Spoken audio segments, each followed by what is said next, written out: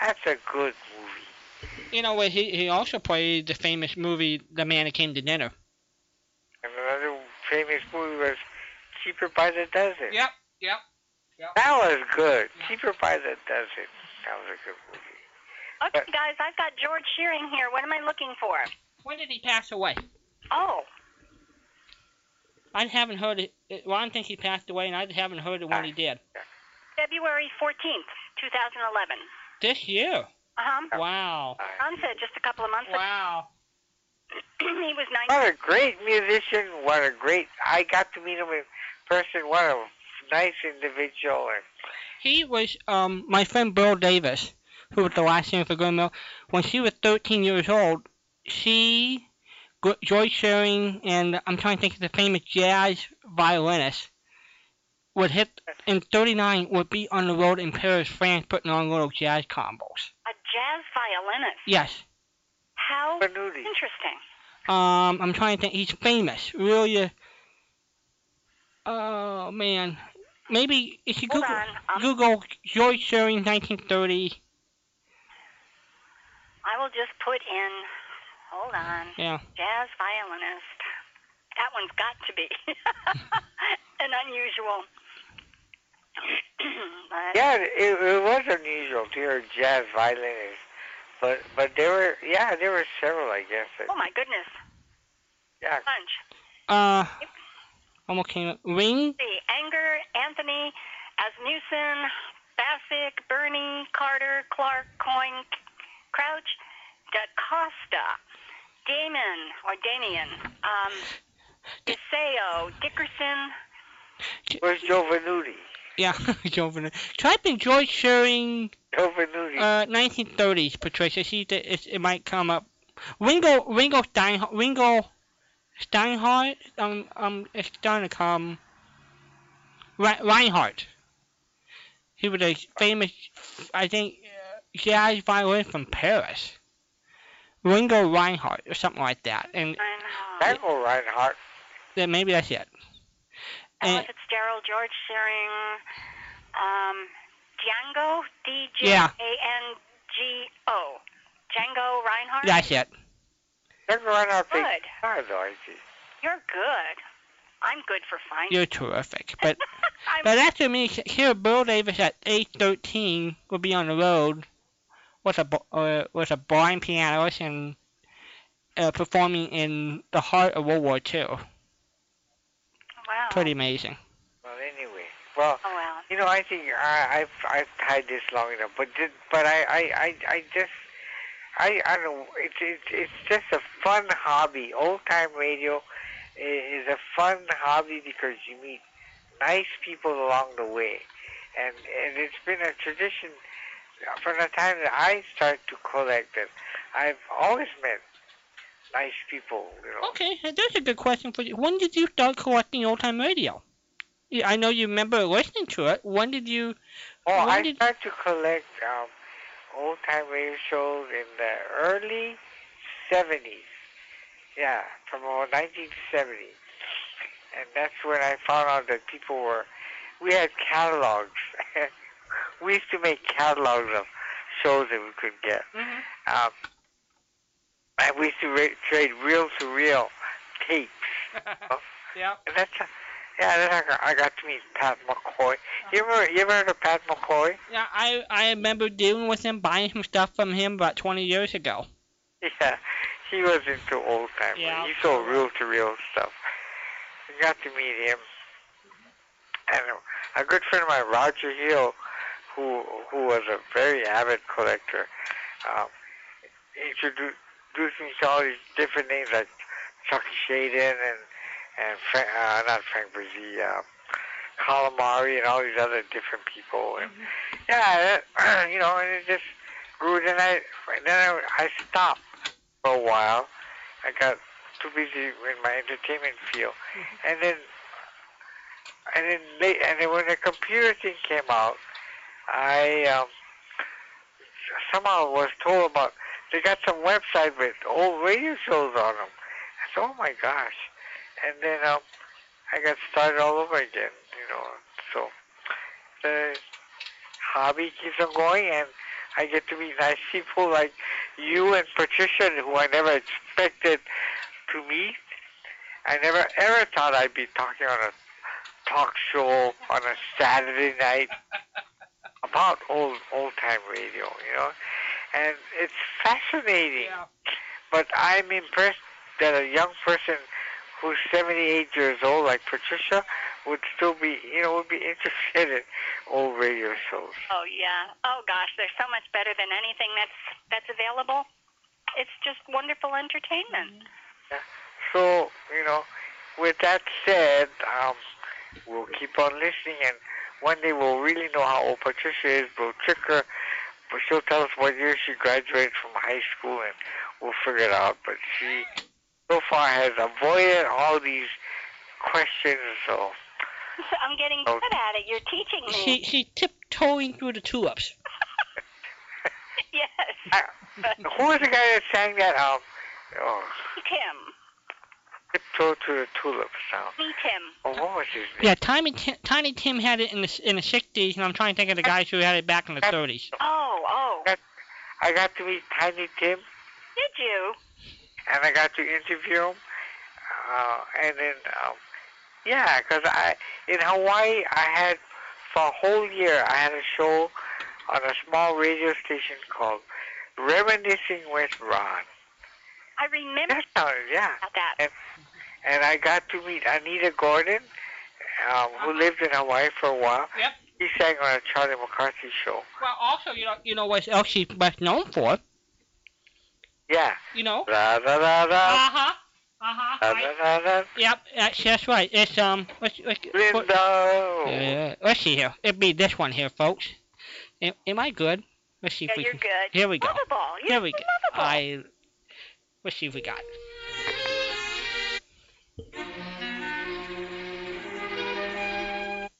Come on, we can do better than that. Here we go.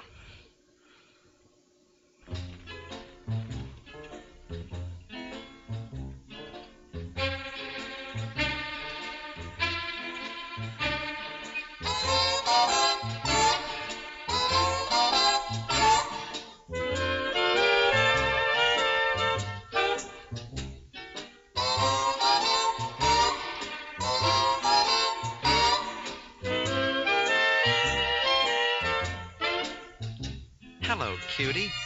What's your name? Fresh. I don't talk to strangers. Oh, I'm no stranger. Been waiting every evening for you to walk by. Keep waiting. I'm still walking. Oh, what's your name? None of your business. Pretty name. But I'll just call you Linda. Well, how did you guess? When I go to sleep, I never count sheep. I count all the charms about Linda. And lately it seems, in all of my dreams, I walk with my arms about Linda. But what good does it do me? For Linda doesn't know I exist. Can't help feeling gloomy. Think of all the loving I have missed. We pass on the street. My heart skips a beat. I say to myself, hello, Linda. If only she'd smile, I'd stop her a while, and then I would get to know Linda. But miracles still happen, and when my lucky star begins to shine, with one lucky break, I'll make Linda mine.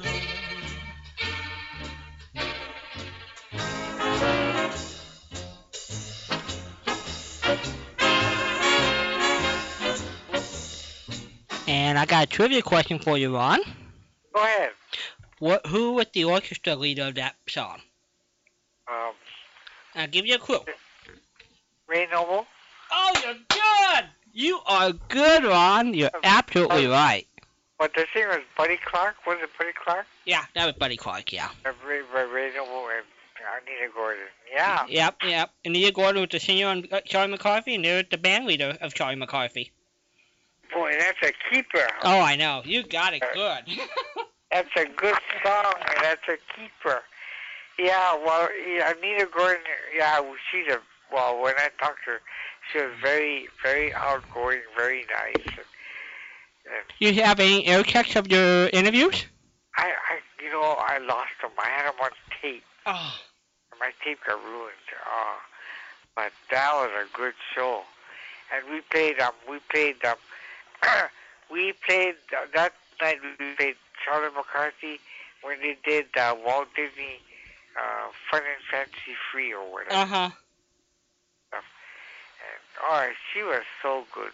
Yeah. Anita Gordon. Yeah. Well, anyway, enough. Well, we'll talk to you guys later. All right.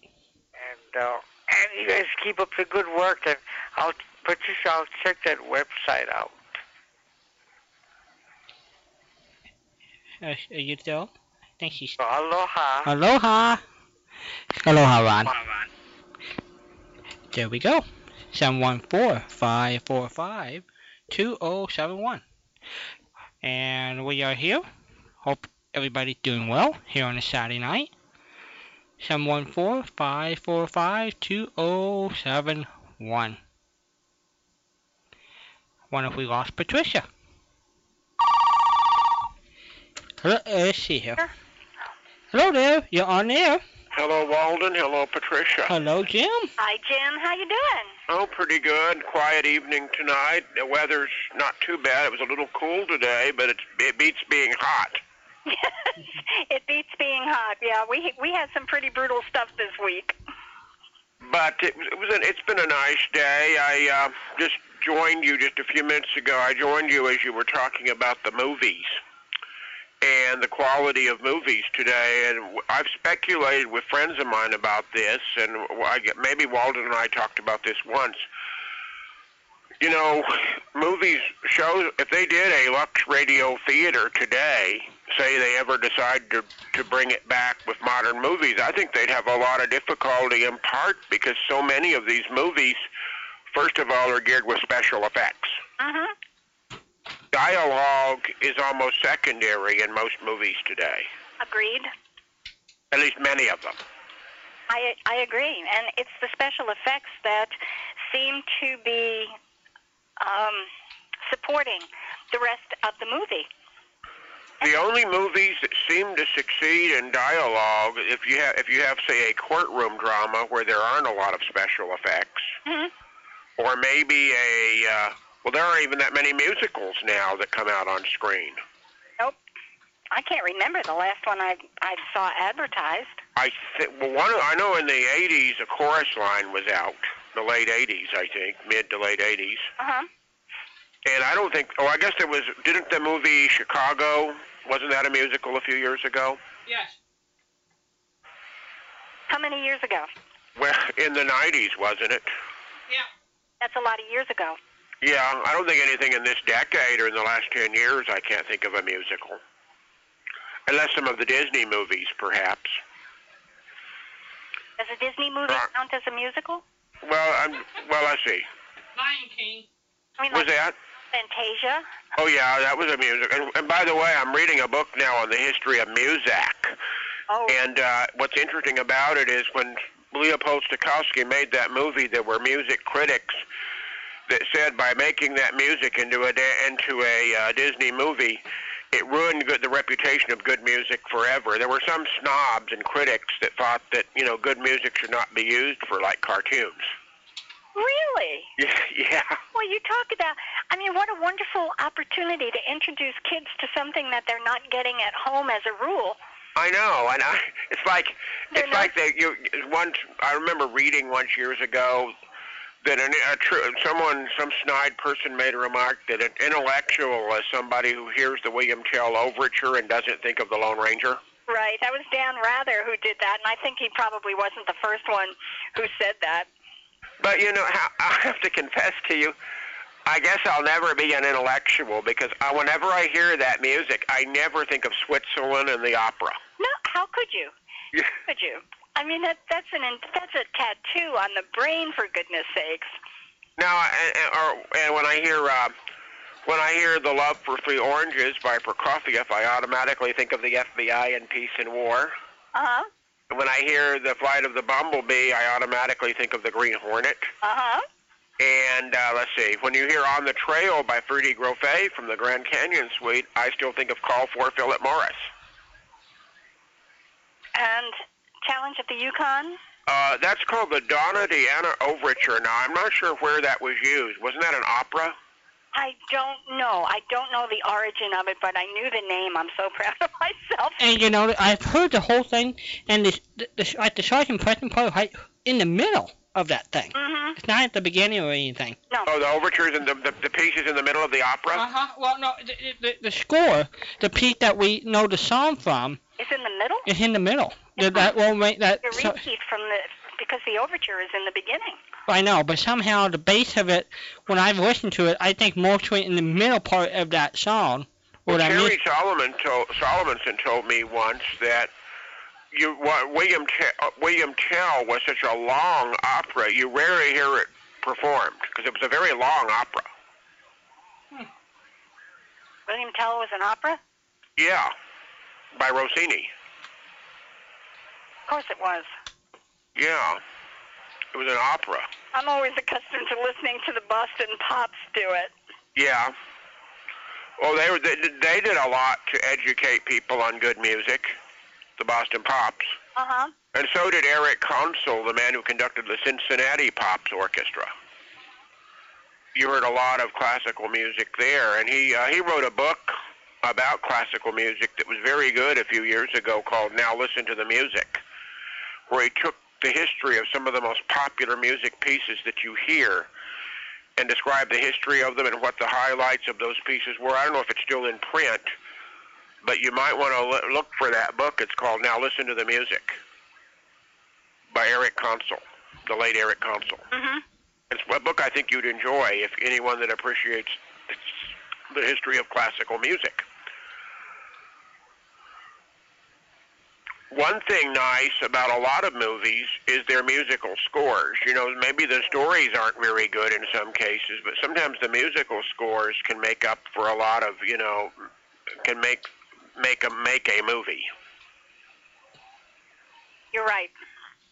And Do you go to many movies these days, or do you find it difficult to enjoy them? Because I heard you talk about the bad language earlier, but other than that and other things, are a lot of movies just difficult to enjoy today? I haven't been to a movie since I can't even remember. It's been a long time. She was high as the knee of a grasshopper. It's tied to a grasshopper? Yeah. What do you rent? Do you wait till they come out on DVD to rent certain ones, or? I don't watch movies. Very rarely will I watch a movie even on television. I'm stuck on things like the Pink Panther. I will go to one of the internet sites periodically, or on a DVD. Once in a while I'll get short movies on a DVD.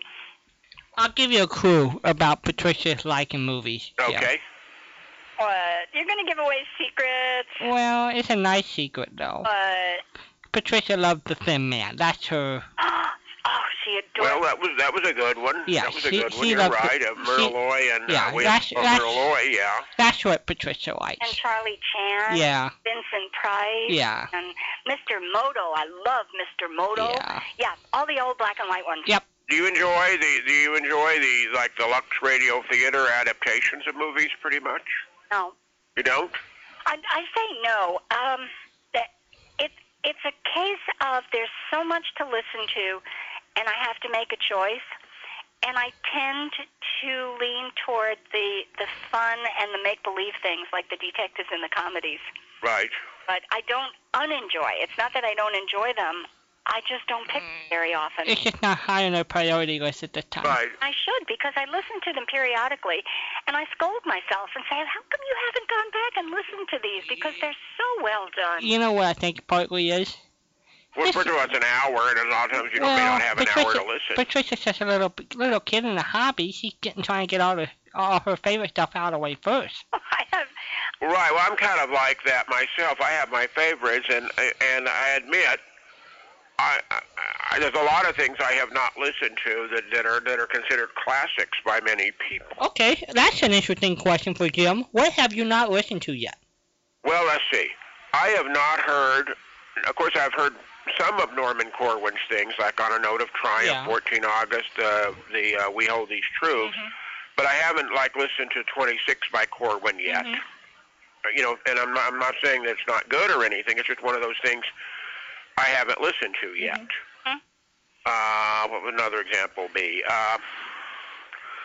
I've never listened to all of the Mercury theaters. I've had certain favorites, certain stories that I have heard adaptations of that I have enjoyed, like The Count of Monte Cristo, for example, and the one Walden played about Abraham Lincoln was very good. Yeah. But I haven't heard all of them by any means. You know what? I got introduced to a lot of them. It was actually when Orson Welles passed away in the mid-'80s. Campbell Playhouse. Campbell actually sponsored a rebroadcast running. I remember that. Of the Campbell, and it had Helen Hayes as their commercial spokesperson. I know K-Don in Las Vegas carried that. Yeah, Sunday morning at 6 in the morning. Right. And local station, that's how come I really felt, really got introduced to a lot of those, because I didn't know where a lot of those were even available. When we first got into the hobby, Treasure Island was on an LP, Wars of the Worlds on an LP, Dracula and you heard Dracula, and that was about it. And I think Sherlock Holmes maybe. Yeah. Yeah. And so over the last, thanks to the hobby and the internet, I've been exposed and listened to, I don't know, the remaining 50 or 60 of them. It's amazing. Yeah. One of the things for me, Jim, that comes into play, and we've talked about this, I think it was actually you and Walden and I were the three who talked about it. I avoid shows like Dragnet. I'll listen to them occasionally, but they make my brain work, and I can see that in the headlines. Right. With so many of the Mercury Theater, the Campbell Playhouse, Lux Radio Theater, I don't want to say they make you work, but there's a serious tone where it's not as much entertainment for me as it is serious commitment. In other words, just compare detectives. You can be entertained. We've laughed about the charm and yet the campiness of Mr. Keene, for example. Yes. You can be entertained by a Mr. Keene because you know what's going to happen. You know sort of what's going to be said and all of that stuff. And you don't have to really, have your head in gear. There you go. To enjoy a Mr. Keene. That's a great way of putting it. I have to engage my head, and it actually is work when you listen to a serious play and a movie adaptation. It's a lot more work than I want to put into my entertainment. How about some of, say, the Lux comedies? Like if you hear, I'm thinking of some of the, say, the movies that Fibber McGee and Molly made, let's say. The Heavenly Days. Right. Yeah, I can do them. Yeah. And of course the other thing is, so many of the programs you have to, like I said, you have to really have your concentration open, and if other things are going on and people are talking or you get phone calls or something, you have to sort of stop the thing and start over again. Where on some of the lighter shows, you don't necessarily, you can stop it and start it and you really haven't missed that much. You have not felt like you've missed anything and the continuity is disrupted. I have the additional challenge at times of having the attention span of a gnat. So I look like a tumbleweed when I go through the house, just bumping off walls and, say, I forgot to do this. Or, while I'm out in the kitchen, I had a destination, but I didn't get there. So, and the same thing translates to listening to shows and watching television and watching movies. On the movies, as you pointed out on DVD, they're available. I go to Hulu every once in a while, HULU.com, and you'll get some of your favorite television shows up there, and occasionally you'll get some old movies as well. That's fine, because I can shut them off, disappear for 15 minutes, and come back and not have to sit and get antsy. Well, another problem you have is in the movie theaters, and near the end of my mother's life, we would go to movies, and she was increasingly frustrated when she would go to movies because the sound was so loud in the theaters. Oh, dear me, yes. And it's it's a challenge. You know, I know I guess it was that Dolby sound or whatever sound system they use, but the sound is just enormously loud. It makes my hair hurt. Loud sounds and I don't get along very well.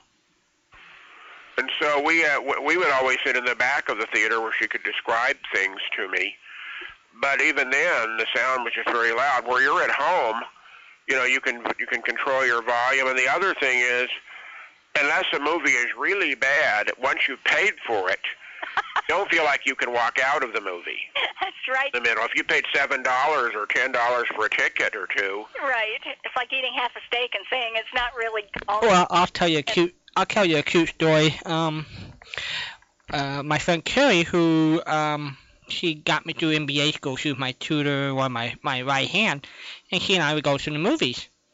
Well, this was about 10 years ago. There was a movie, a gentleman who speaks nothing but French, and I think it was based upon the Jewish concentration camps. And so we went to the movies, and we got in, and we wrote in 10 minutes in the movie, we realized it was going to all be in French and with English subtitles. Oh my gosh. So she said, Walden, she grabbed me, she said, we're getting out of here. We walked to the manager, and she said, he's blind, can we have a refund? They gave us a refund, and we went home. Well, that was nice. Because after all, it would be a monumental, you know, and that movie that, the biblical movie that, what's his name, that Mel Gibson made a few years ago. Yeah, the not the Last Temptation. No, right, right. That one, I don't mean that one. I mean on the crucifixion of the Passion. The Passion, yeah. Yeah, that was all I understand in Aramaic. Right. So right. it would be very difficult to describe that. Right, and you'd almost have to have somebody doing it at home with you. Yeah, and for some people that thing was so realistic, it would be awful hard for people to go through that. It was purely a visual. You could turn off the sound on that one. Yeah. And follow it, yeah. Whereas you need the other way around. Mm-hmm. And it's not the kind of movie, like I was talking to my minister when that came out, I said, it's not exactly the kind of movie you would go and have popcorn and a Coke. No way. Yeah, no I meant way. I meant that seriously, you know. Yeah. Oh, and but it was, and the point was, it was in Aramaic, which I guess made it authentic. I know a lot of people like the foreign films because they say they're very artistic, but if you have to, unless someone can translate them, you know, they're very hard to follow. The worst movie I ever saw, my worst movie experience was in 1967. My mom and my brother and sister and I went to a movie, and it may have been a great picture, but I'm going by it from an audio standpoint. It was a movie that Raquel Welch was in called 1 Million Years B.C., and it had to do with, cave people. And there were a lot of ughs and oogs and ogs in this movie. They wouldn't be talking, of course, in modern 20th century English. Yeah, right. But it was a lot of oogs and ogs. And, of course, birds chasing the people, and Raquel Welch was carried off by a mother bird, but one of the cavemen saved her and all of that. But it was just, from a sound point, it was just awful. But that happens occasionally, I know, when you see a movie. Certainly didn't meet your needs, did it? Right. Well, I can't. I have to understand that. A lot of them. Some do, some don't. Some are better than others. In the last 10 years, I'm trying to think of the last movie, the last theatrical movie I saw, and we saw it on VCR or DVD, was Precious, about this young black girl and the problem she was having with her mother. It won a lot of Oscar acclaim last year. Very depressing film, but the acting was good. And before that, I can't think of the last picture that I did see the remake of The Count of Monte Cristo a few years ago. That was pretty good. But I haven't seen The Green Hornet. The Digest and everybody has mixed views on it. So I don't. And of course, someone said if you approach it remembering that it's not the radio show, then you have to judge it that way. You can't really judge it by the radio show, because it's a totally different thing. And I've read that comment repeatedly. I have mixed feelings about that comment, that we've got a movie based on a radio character that we're supposed to forget and ignore while we're watching the movie. Because if you go to that movie expecting and remembering like for example, I saw The Shadow with my mom when it was out in the 90s, the one with Alec Baldwin. Huh?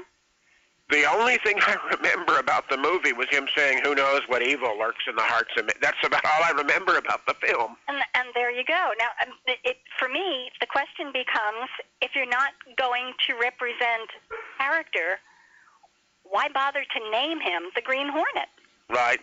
Well, I understand they're making a new movie about the Lone Ranger. Yes, we were talking about that earlier tonight.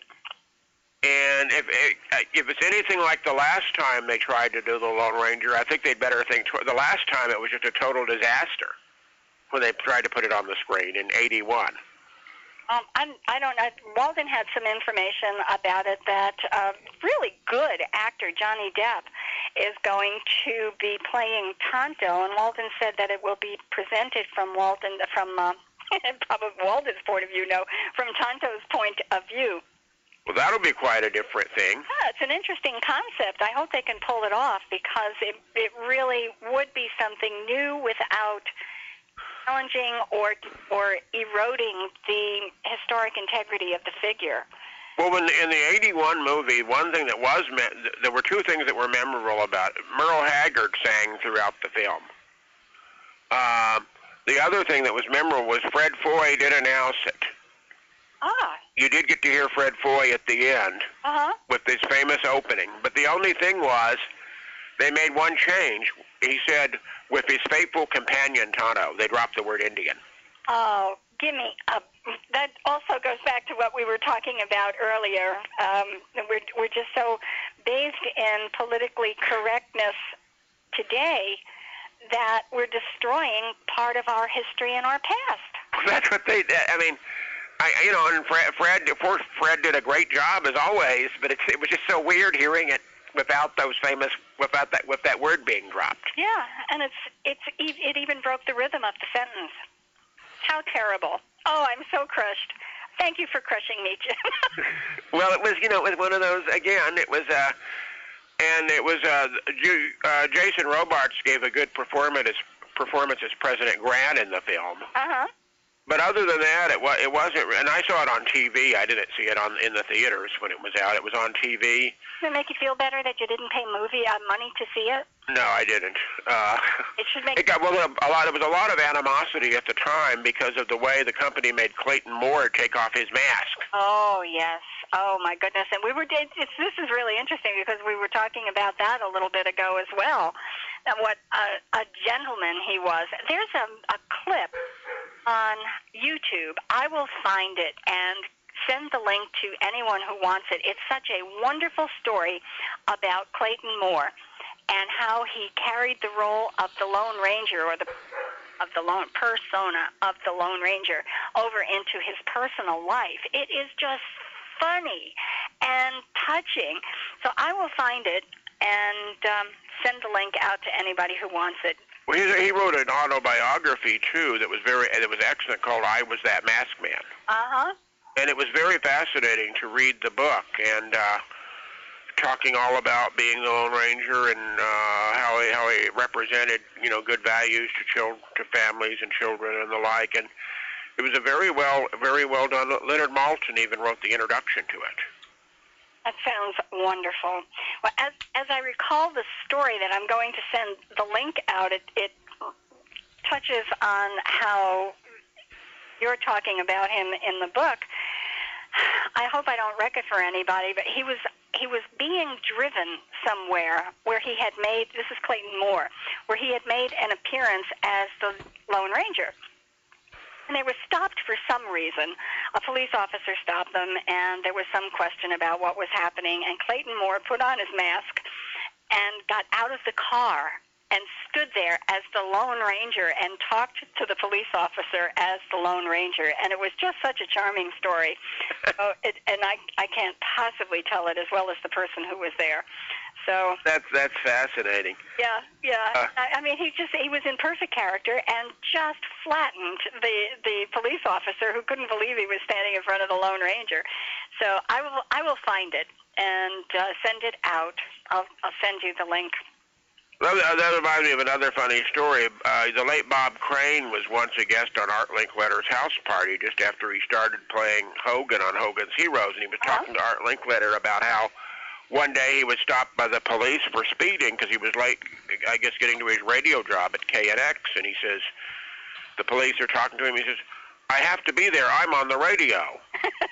And the policeman said something to the effect, well, right now you're under questioning, you're speeding, or something like. In other words, he joked, being on the radio meant nothing to the policeman. Of course not. Yeah. They all have good senses of humor for the most part. Well, yeah, I remember I heard once, and I don't remember the whole story, but it seems like that Alex Trebek was having some kind of trouble with airline security or ID or something. And Alex Trebek said to the person, don't you know who I am? I don't remember what the person's reply was, but it actually made the news when he said, don't you know who I am? Know who I am. No, that's I don't want to comment on that. It always strikes me as a little bit arrogant when people pull that kind of stuff. But if I were in a pickle, I would pull anything. Yeah. Well, if you're in a hurry and you want to get going, I guess you think if you're famous, you I guess it's just human nature to think that you'll have a little priority, perhaps. Oh, that reminds me of one other story I heard once. This was funny to me. There was a man who was making reservations at a hotel in New York. And I don't remember where I heard the story, but he was making reservations at a hotel in New York, and they said, we're really overbooked, but if you can leave your name, and maybe we can call you if there's a room available. And the man said, Elton John. And so the person at the hotel desk said, oh, Mr. John, sure, I'll be glad. And this was a phone conversation. He said, oh, Mr. John, sure, we'll gladly arrange it, we'll arrange it. And he left the number, and then he calls back, and we have a room for you, Mr. John, and he goes there. The thing was, he was another man named Elton John, not the singer at all. But the clerk at the hotel, when he heard the name Elton John, was just so impressed. Well, we can't not let him come to our hotel. Well, of course. Yes. Gee willikers. Well, if you weren't with us tonight until later, then you missed the big questions that are going to earn extra brownie points and gold stars. Okay. I know I'm talking to the right person. If anybody has this stuff, I know you do. Are you ready for the first one? We'll try. First one is, how many puppies did Daisy have? You are so awful. I think I even know the answer. Well, I know what show he was on. I would have to go check. 3. I know it was a huge number. I'm thinking 11. I'll say 12. I don't know. I'll have to go look. I really don't. What was it, Walter? Pardon? I don't know. Just do it out there. You just want to ask the traditional Blondie question? Yeah, I was just giving the weekly Blondie question. I just had to sneak it in. But okay. Well, then you didn't even know for sure that Daisy had puppies. That's right. I just stuck it in. I just stuck it in. We both got nailed, Jim. Okay. All right. What was Chief Gates in The Great Gildersleeve? What was Chief Gates' first name? Oh, gosh. We even talked about this one during the year. I don't remember. I'm sorry. Oh, don't be sorry. Nobody else remembered it either. But one night you're going to call in and say, I woke up in the middle of the night and I remember the name. I'll give you a clue. Okay. It's not Bill Gates. Right. Yeah, okay. Bill? It's not Bill Gates. No. Daryl, Daryl Gates, the chief of police in L.A., the famous chief. Right. That was funny. When our former reader, Stuart Lubin, used to read the radiogram, he read A Great Gildersleeve where Gates was in the title, and he says, I don't think it's our Chief Gates, or something like that. I don't know. Okay, well, I have another one that's been floating around. Okay. What was the name of the character played by Ransom Sherman in Fibber McGee and Molly? You asked me that last week, and I don't remember. Oh, I'm losing track of who I asked what. Yeah. All right. We got Chief Gates' first name. I'm running out of really. Oh, here's a good one. You probably know this one. I'll try. Franklin P. Adams of Information Please. Yeah. Middle name that went with P. What did the P stand for? Peter. Nope. P. Franklin P. I have two more guesses. Parker. Nope. Paul. No. Those were good guesses. Yeah. Franklin P. Yeah, I always just heard him called Franklin P. for the most part. They called him Franklin P. or FP. He was frequently referred to as FP. But that was not his middle name. Okay, so you got my... Oh, here's another name one. One of these you're going to get. Are you ready for this one? I'll try. This is my final name. Sergeant Preston's first name. William. My gosh, you knew that. Right, I heard that, but I heard it and I read it, but I don't ever remember him ever mentioning it on the radio. Do you? Oh my goodness, yes! I found it in a show, and I should have written it down, and I didn't. It might be in some of my notes on another computer. Right. On the big computer. I will check, but yes, it was in the very beginning of the series, not the first show, but the very beginning of the series, and he showed up at his supervisor's office. I don't know, the captain or... Inspector Conrad, I think. It was actually John Todd who played Sergeant Preston's boss. I don't know what military rank he carried, probably major. And it was John Todd, of all people, who played that role, and that was the show he referred to himself or was referred to as William Preston. Well, I know he was, I think on most episodes he was the inspector. Inspector was his rank. Whose rank? John Todd's rank. I mean, Inspector Conrad, I think, was his name. But I meant his rank in the police was inspector. Oh, okay. I'm sorry. I was misunderstanding where that was coming from. I can't even tell you. I don't know. But inspector sounds right because Blair of the Mounties, my very favorite Mountie show, had the title of inspector. So that is certainly part of the... Have you had a chance to hear either the other two well-known Mountie series, or have you heard a chance to hear either Renthrough of the Mounted or the one episode of the Silver Eagle yet? I have not heard the Silver Eagle, but I have heard at least one of the Renfro, and they do a better job than Blair of the Mounties. Right. Well, Silver Eagle, the one episode I heard was pretty good. Jim Amici played the star. Jerry of the Circus was better than Blair of the Mounties. Okay. Actually, Jerry of the Circus was not a bad show.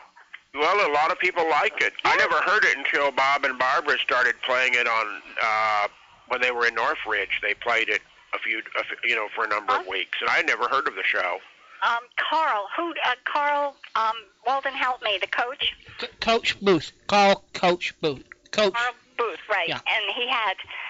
is he still one of our DJs? I haven't heard him recently. No, he's retired. I thought so because Yeah. I pop in periodically on the Yesterday USA DJs, and I have not heard him. I didn't realize that he had retired. Of course he did. Bill mentioned that.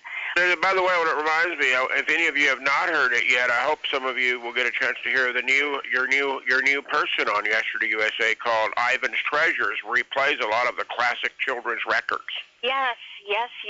And periodically he'll pop into the chat room and say hi to us. But that was before his show started, so I have to make it a point to get in there and listen to his show.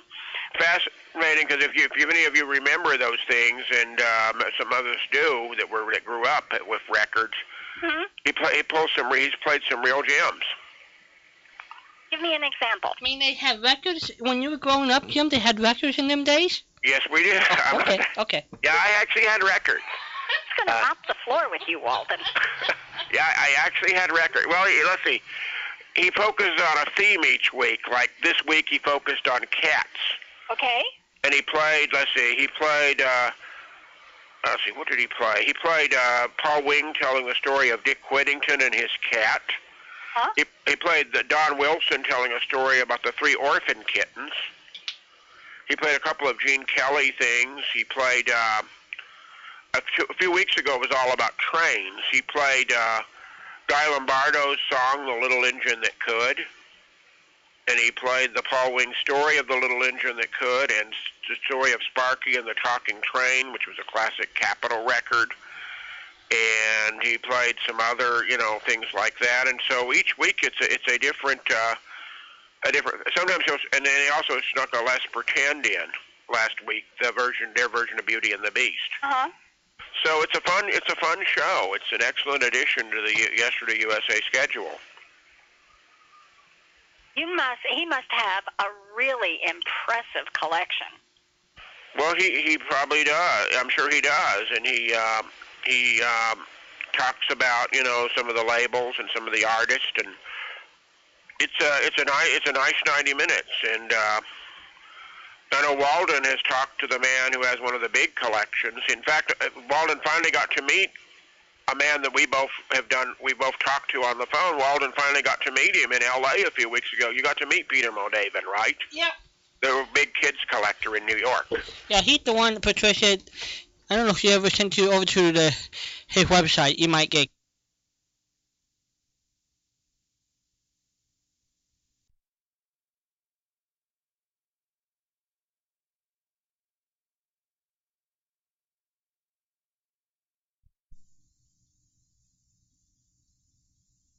He does that. What, the spelling it like that? Uh-huh. Yes. Record King? Yeah, and that's record with a K, R-E-K-O-R-D. KittyRecordKing.com.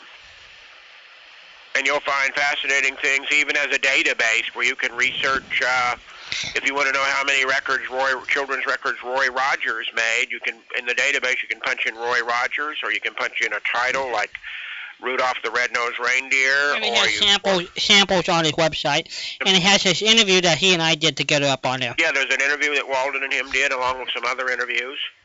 Not coming up. Kitty Record King. Here we go. Oh, it's Kitty Record King. It's not Record King. Right. It's R-E-K-O-R-D. Right, but it's Kitty, K-I-D-D-I-E, Record King with a K. Right, and generally when you go to the site, he'll give you a short sound sample at the beginning when you go there. Uh-huh. I see that over there. It makes me crazy when people do these cute spellings on things that people have to look up. We'll have things like country kitchen, and it is spelled with a K. Well, how do you look up something like that in the phone book? Well, that almost got me out of school. I have to tell you a little story about that. I almost got an F in a mass communications class with a professor once, because I was doing a term paper about press coverage of news stories, and I was talking about the evangelist Jim Bakker. Oh. I did not know that Jim Bakker's name was spelled with two K's. K's. I had no idea, because my mother's maiden name was Baker, and my typist, when she helped me write the story, we just spelled it with one K, Jim Bakker. I got a lecture from the professor saying that normally he gives anyone that misspells a name a mandatory F for the whole paper. Whoa. And he said the only reason he didn't do it for me is because since I had not been able to look at the spelling, he lowered my grade to like a C- or almost a D. Wow. So I finally decided from then on I said I can at least do this. Whenever I talk about Jim Bakker now, I'm going to say it the way it sounds. Jim Bakker. No one can stop me. Jim Bakker. And how are you? And when I had to do another news assignment for him about the Middle East or another piece. So what I did, I talked about is Tel Aviv. I played it safe. I called the Israeli embassy or consulate in San Francisco and asked them how Tel Aviv was spelled. Because you don't always know the way. What I hate about the English language is so many things sound so different than the way they're spelled. Uh-huh. It's a nightmare when you try to sound a word out. And sometimes spell checks on the computers don't really help sometimes. Well, they don't help on things. Look at the word to. T-O, T-O-O, and T-W-O. They'll all come up just fine, but they all mean different things. Or another example is if something, when you spell something, is it spelled like if a number's in a title? Mm-hmm. Like there was an escape story called Two Came Back. I'm just using that as an example. Do you spell it TWO, or do you write the number 2? You know, in the title? Uh-huh. And that's always a question, you know, and unless you know how it's written, you have to guess, or for that matter, even X minus 1. Some people say X, the minus sign, number 1, and I've also seen it X minus spelled out, O-N-E. Isn't it supposed to be X minus spelled out and O-N-E? Yes. It is? Mm-hmm. It's okay. No, that's the way the show is listed. Okay. Or actually X dash. I drive one of my fellow collectors up the wall. My mom used to help me do this to save time on our tape labels, but he hates it when other collectors do it.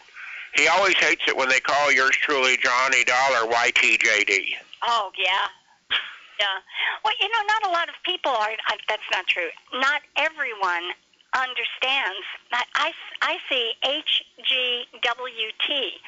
It took me forever to realize or to look up and find that it was Have Gun Will Travel. Mm-hmm. It doesn't help me when I'm reading an article or a note or an entry onto one of the radio digests. It's hard on me when I have to go look things up in order to understand what somebody is talking about. Or they'll abbreviate the CBS Radio Mystery Theater. They'll call it, they'll call it R, I forgot the abbreviation they use. It's not CBS, RMT. It's weird. It's some weird way of abbreviating it. Yeah, it's CBSRMT. Yeah. I didn't know what that was. I had to look that one up, too. Right. And I always like things just spelled out directly. I mean, it makes it so much easier. And had he given me an F, I probably would have quit. You know, I was that frustrated. Because I don't intend, you know, I had no idea it was 2 Ks. No one ever told me? No, of course not. And it's a natural assumption that it would have had the normal spelling. But you're right. You're right. Okay, well, I'm impressed that you got Sergeant Preston's name. You done? Okay, well, you all have a wonderful evening. Take care of yourselves. I hope you both are having a nice time, and you have a good evening yourself, Walden. I think we lost him. He's out taking a walk. Oh, you're taking a walk, huh? I'll tell him you said everything is... Well, I can stay with you till Walden comes. I beg your back. Yeah, and don't you hate it, too, when... you know, there's one expression that just drives me up the wall. It drives my mother up the wall, too. 24/7. I much prefer 24 hours a day, 7 days a week. Even if it's more words, I prefer it. I agree. What I hate is when people abbreviate things again, and you don't know what the letters are when they're what is that thing at a grocery store? There's some letter they always use with proof of purchase. There's like 3 letters. Oh, POP. I can't remember what it is now. If I think of it, I'll call you and tell you. But the letters just drive me up the wall. It's POP for proof of purchase. Oh, yeah, maybe that's it. Maybe that's it. Yeah. And BOGOF, they have BOGO. Is that what you're talking about? Maybe that's it, yeah. Buy one, get one. And some people put an F on it, so it's BOGOF, buy one, get one free. Yeah. Well, I know they want to make things shorter for people. Yeah. And another thing that truly irritates me, I guess it's our time to talk about things that irritate us. When you're hearing a commercial, and at the end of the commercial, they have this computer-generated speech at the end. I'm not available, and I'll take it. Oh, yeah? You know what I'm talking about? They speed up the voice. I'm not available everywhere. Do you understand that that's because they have all of these restrictions and terrible things and warnings that they are obligated by law to include in the commercial? So they find someone, this is the truth, they find someone who has speed speech as a talent, and that's what's at the end. How you're supposed to remember all the stuff he's saying, I have no idea. You're not. Okay. They are simply fulfilling what they are legally obligated to do by telling you that it's a limited time offer, it will cost you 125% interest to take advantage of it, that it is subject to cancellation fees. They get all of this information that they are obligated to give you into this teeny-weeny sound bite, and the sound runs together. You have to record it and play it on a slow-down machine in order to understand all of the items. Walden, did we lose Walden? I don't know. Did he leave? Nope. I'm over here. Okay, we were worried we lost you for a minute. Where is Walden? Walden's here. We were just talking about this horrible computer-generated speech on the radio. She says has to be done because of all the legal terms and things, at the end of commercial. Legal things. So Jim was trying to say goodnight, and Walden wasn't there. Aww. Boy, you sneaked off and got a peanut butter and jelly. I wish, but I was just stressed out.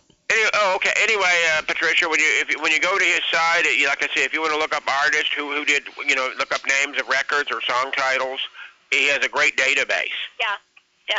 So, well, I thank you for putting me onto that, and I'm really impressed that you knew Sergeant Preston's first name. Now, William Preston.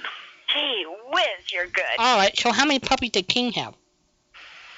Oh, interesting. He did, didn't he? I think he had. But I don't ever remember hearing about. He must have had one. He sired a litter of puppies, and I don't know how many were in the litter, Walden. Okay. Did they all become dogs for the Northwest Mounted Police? I don't know. Did they go to dog school? One of them went to a little boy who, I think he was crippled. He had a bad leg. Yeah. And one of King's puppies went to him. I don't know how many puppies were in the litter. Well, I still find it fascinating that in the movies and TV show Lassie was a male dog. Mm-hmm. Yep. That was just a fascinating thing to me. Easier to work with, didn't have to worry about going into heat. Yeah. And had a coat that never changed. Yeah. Male coat never changed. We learned that from Tommy. Oh, from Timmy, right? The boy that played Timmy, right? John Provost. John Provost. Yeah, I was just hearing somebody say last night that Lassie was the second longest running TV series, dramatic TV series of all time. Joe. Yeah. I didn't know that. I did not know that either. Well, when Gunsmoke, Law and Order was technically canceled before it broke Gunsmoke's record. So for drama, and I don't count The Simpsons as a dramatic series. They say it's the longest. You don't? Bart and the Gang? I never watched one, so I'm not. I don't. I don't mean you're kidding me that you don't count it as a dramatic series. I'm saying you're kidding me that it's in competition for a role or a place in this. I can't believe that. Yeah, I can't either. They've been on for 20 years. 20 years, That's what I've heard. Are you serious? Yeah. I did not know that. You guys are not joshing me either, are you? No. Wow. But for drama, for a weekly drama, Gunsmoke's still the longest. Well, I'm comforted by that. Yeah, although and of course when you think that the radio version, if you add the radio version to it, that would have a total run of like 29 years if you count the 9 years of radio. Mm-hmm. I believe there were 10 seasons on. It was a short season on the 10th. Right, it was a very short season, yeah. Yeah, but That's one thing I liked about the Gunsmoke's YUSA, and I've gotten them from other MP3 sources, but one thing I liked about the group YUSA, the source you got them from, it was one CD for each season. Uh-huh. I set them up that way, yes.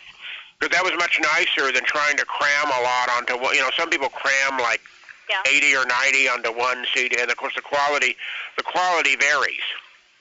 Indeed. But the quality on yours were excellent. That's good. I'm glad for that.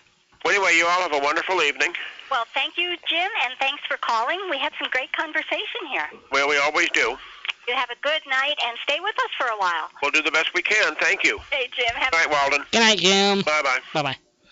Did you fall asleep? Yeah. I was stretched out on my bed. I don't know if people understand that Walden runs the show sitting on his bed, and sometimes he just falls over. I was listening to Jim and Patricia, and I just said, I can enjoy the conversation, stretch out my bed, and I dozed off, I guess. Because we said, Walden, a couple of times. We were starting to get worried about you. Well, good. I guess I can roll the tape and find out. Well, I wouldn't have a number to call because Jim was on the call line, I'm on the other line, and you're on the third one. So there would be no way for me to get in touch with anybody. Well, that's okay. You guys could have ran the show. How would I call 911? I mean, we just didn't know what happened to you. I'll tell you what. Okay, so we know what the most expensive pizza is. I was going to tell the story about Kitty's food bill on that one. Kitty's food bill? Uh-huh. Okay. She went out to dinner, and they took a couple, and truffles were on the menu. Oh, dear. You do not order truffles. Yeah, so they ordered truffles, and they ordered one helping. Yeah. And the guy said, this is the first time I had bored over, so you can't order another one. Sure, go ahead. This is the kind of restaurant that does not put prices on the menu. Uh-huh. And then he said, oh, can I have another one? Oh, no. Yeah. So when they got the bill, then it was $1,500. $1,200, I think, was due to six servings of truffles, $150 a piece or something. Easily. Yeah. Truffles, and this was in the United States? New York, yeah. Okay, so they were imported most likely from England, and they are routed out by pigs. Did you know that? No, I had no idea. They are underground growth, like mushrooms. So did the pigs send a bill? Is that why they're so expensive? Well, they're very rare, and they honestly go out. They, meaning the people who harvest truffles, the pigs, out with pigs, and pigs snout out. They can smell the truffles, and they snout them out. They unearth them with their snouts.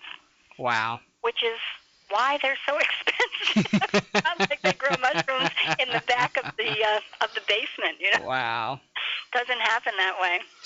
So that's the food bill I know is $1,500 for a party of four. For 2,400. Well, Patricia, when you and I go and have that pizza in Malta. On the island of Malta, we can have a pizza with truffles, white truffles, and gold leaf, 24-karat gold leaf. I don't know if that's edible or not, huh? People eat it. Really? People eat it, yeah. There are some things that are dipped in gold or dusted in gold, and they eat it, and it's supposed to be good for you. I don't think so. 2,400. I mean, if it were meant to be eaten, it would be on our plates, you know? I think if I was taking Patricia, I would have to wear it, rather than to eat the thing. Indeed. I'm not big on eating metal. No. Okay. So anyway, the most expensive pizza in the world comes from a little place called Margot's Pizzeria in Malta, and it goes for $2,400. Yeah, Malta is the island that Apostle Paul was shipwrecked on, if I believe. So. I don't know about that one. I'll trust you on that. Yeah. Okay, so also it's one of the islands that they fought over in World War II. Yes, it was a World War II island. You bet.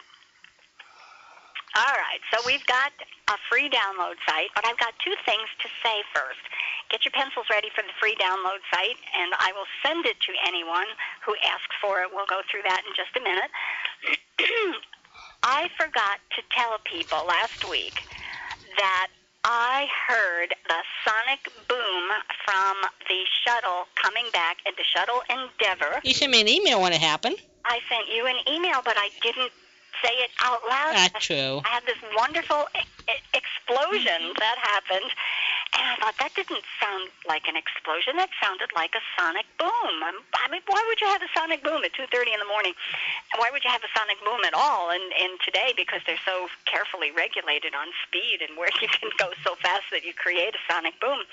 But it was the shuttle Endeavour coming in for a landing, and it was fabulous. It went boom, and it was indeed a sonic boom. It flew over my county and probably over my little apartment, and I heard the Endeavour coming in. That was really exciting. Show me the way to go home. And they did. They knew right where they were landing. Yeah. Fortunately, when I leave the television on, it's usually on a news station. Mhm. And when the boom happened, I looked up and they had just flashed 2 live shots waiting for the shuttle to come in. And it made, of course, a perfect landing. I mean, it just is nothing but perfection with the shuttle. But that was really exciting. All good stuff. Yeah. I Yeah. mean, can you imagine getting excited about a noise? Oh, I do. Yes, I get excited about noises, and Yeah. that was a very special one. Yeah, yeah. And then we talk about envelopes.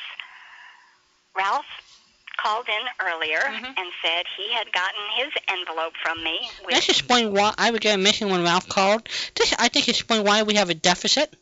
I know. The post office is not billing anybody for any postage. Oh, well. We've been talking about this. Yes, You yeah. understand. Yes. There is a money-losing operation there. Now, when Ralph looked at his envelope the last time, his postal route carrier had drawn a crayon black mark through them. They were not canceled at the post office, but they were canceled at his mailbox.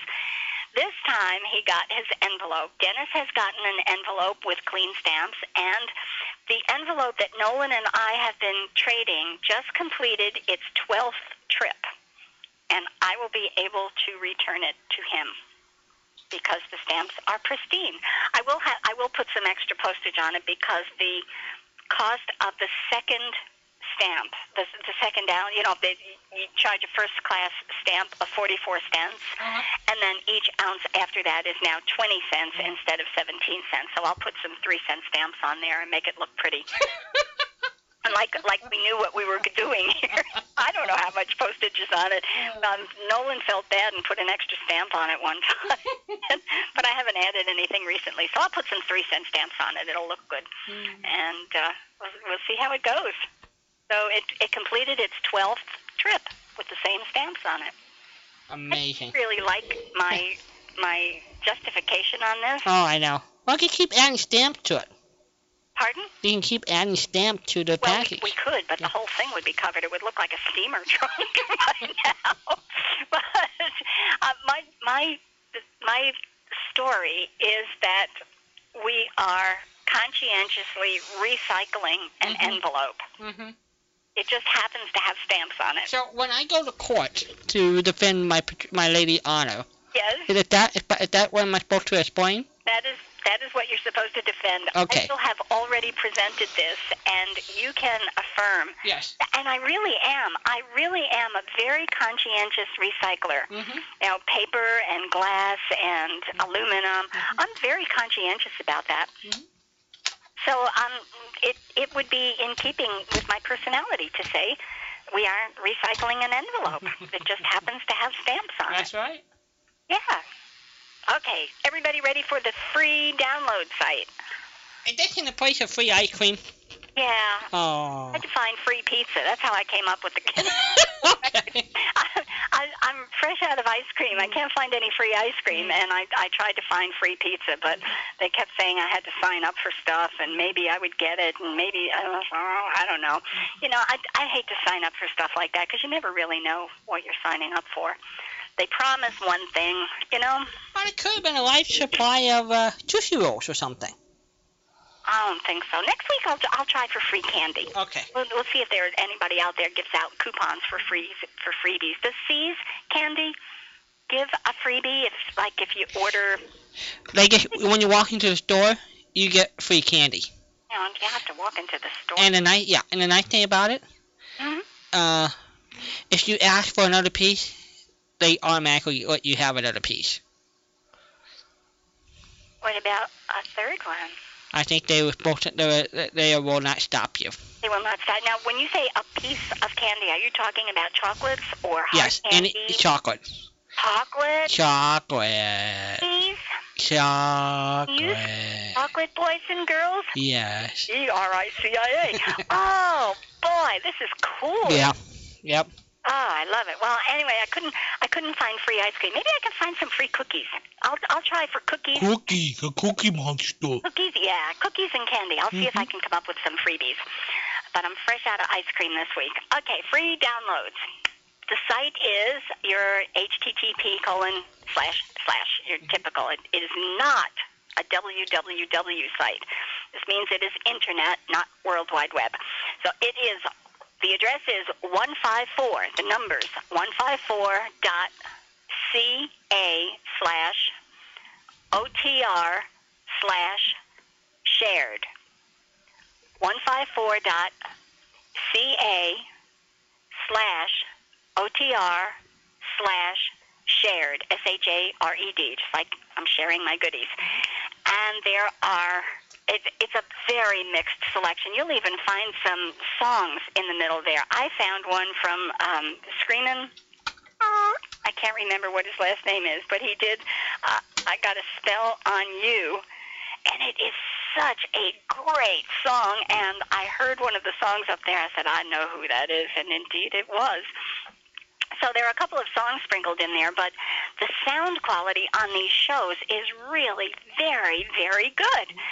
So you can go up there and listen to some shows. They're sprinkled all over the place, or you can download ones that you find that you want to have.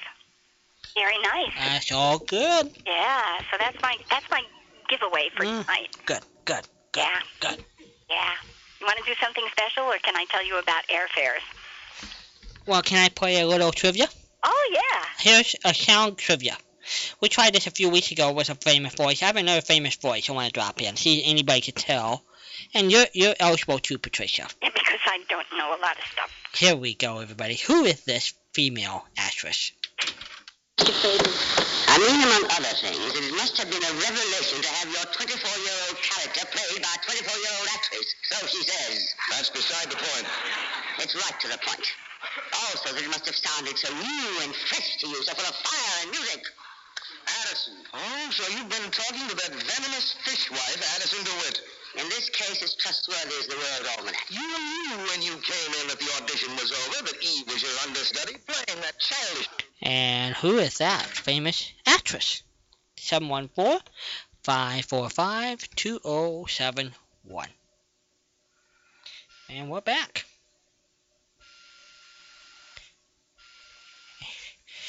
And this is Yesterday USA. That's Patricia. I'm Walden. I am here. And we're waiting. I had you on mute for a minute. Yep. We're just seeing what's going on. Everybody can give us a call. Okay. I know who it was. I thought you might. You're eligible. Yeah. It was not good sound quality. No. It sounds better than it. I just tune it down. Okay. You tell me who it is. Tallulah the Bankhead. Yes. Very good. Nobody could do a darling. Darling. Like the Bankhead. Mm-hmm. Darling. Thank you, darling. And not Margaret O'Brien. She was on the Big Show, but frequently she was on the Big Show. It was Margaret Truman. Mm-hmm. Who would occasionally say, "You're welcome, darling." It was good. They really had a good chemistry on that show with all of the people who would be guests and were regulars. It was a good chemistry show. Whether or not people got along well doesn't matter. It worked on the show. Did they get along well? Well, they did get along well on that show. I understand that Tallulah Bankhead could be an interesting character to deal with in private life. Yes, she was interesting. That's a good way to put it. Yes. She was interesting. Very interesting. And she spent a lot of time offending a lot of people. Uh-huh. And I know that she apparently had a drinking problem as well. Mm-hmm. She had a problem with alcohol, which didn't help the situation, because she was an outspoken person to begin with. Mm-hmm. And when you lose your inhibitions with a substance, it's you can really get yourself into trouble. But she apparently was not the easiest person in the world to get along with. And also, can you imagine her dad was Speaker of the House in the 30s? Yep. She came from a long line of bankheads who were in politics.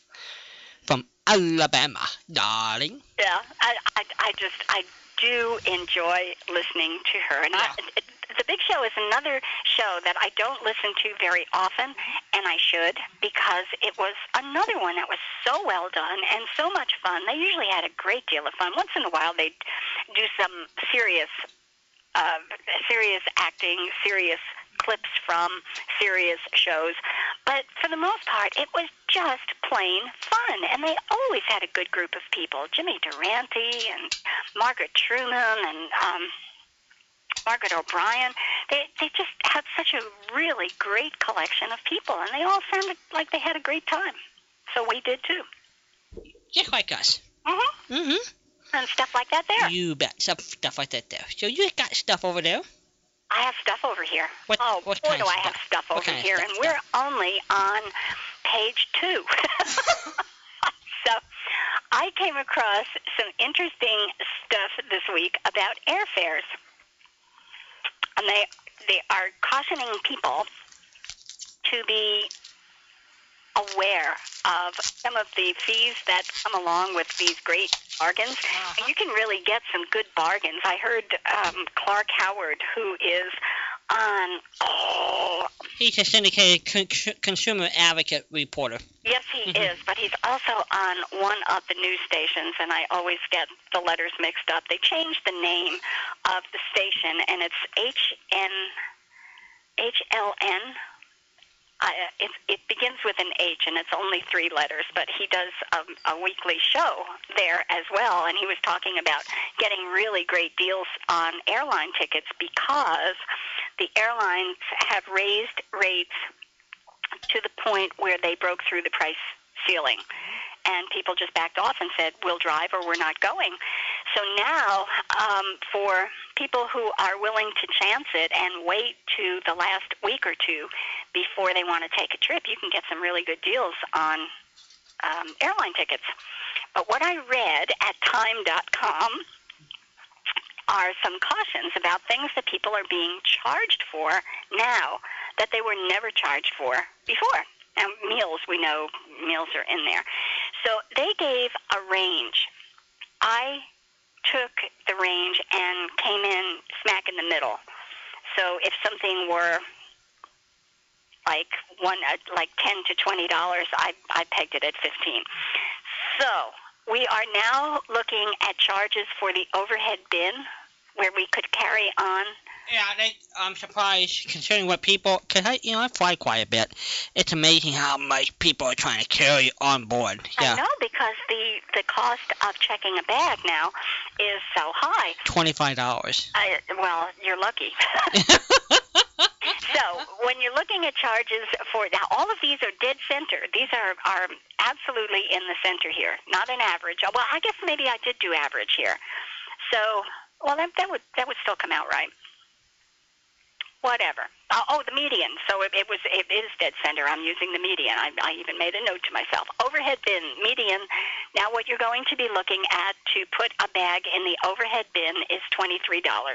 You might as well put it in a suitcase and send it through. Uh-huh. Might be cheaper to mail it. Might be cheaper to mail it ahead. Say what? Might be cheaper to mail it. Yes, right. Yeah. And there are some people who are wise enough to do that. They send it by parcel post and or UPS. UPS can be much less expensive for high weight items than going with the airline. And they do have pound limits on the suitcases now. Okay, so the overhead bin, you're looking down the line, and in some cases now at a fee of $23. Now, I started out with let's say a great deal from your destination to someplace else, round trip, and $300 you think is a really good deal on this. So I put in the overhead bin for $23. Legroom, Continental now has a section they call Economy Plus seats. So you can pay $30 extra for a little bit of extra legroom. Well, I got short legs, so I don't need that. You don't need that. Okay. Well, let's pretend somebody's tall and they really are. Even I've got short legs too. But I really appreciate extra legroom. I don't like the cramped. I appreciate not being cramped. Yeah, Yeah, I like being able to put my feet out as long as they touch the floor. And when Patricia has her shoes off, she'll be happy. Oh yeah, well I can't do that in an awful lot of public places. I do it on airplanes. You take your shoes off? I've done that, especially for flying overseas or something. Oh yeah, gosh, I would do that. I usually, I'm a Reeboks kid. Yep. So it's kind of hard to justify untying your shoes, taking them off, and then having to retie them. It's probably dangerous, too, if the plane went down. I asked her the way I do it. I just stick them in and stick them out. Yeah, I have to do stick-in shoes. I'll have to consider that. Because if you have a problem and you have to get out an emergency exit, I'm going to leave without my shoes, but my shoes are going to be there for people to trip over. That's not a good thing. So I'll have to revisit that. Okay, so now on the exit row, the line of seats, the row of seats that sits next to the exit door, you can now expect to pay $20 extra for that one. So I guess you want to get out of the plane first. If you want to be first out of the plane, you have to pay for the privilege. Okay, right? yeah. Okay, so sanitized pillow and blanket that will come to you in a nice sealed little package so you know nobody's head has been on it. They claim. You may pay an extra $7 for that. However, they will not pre-clean your seats. So your seats are pre-used, but your blankie and pillow, if you want to pay $7. You know what I was just thinking about? What? Linus. My blankie and me. Oh, yeah. Blankie. Sanitized pillow and blanket plan on $7. Now, these are median. Some of them are a little bit less, some of them a little bit more.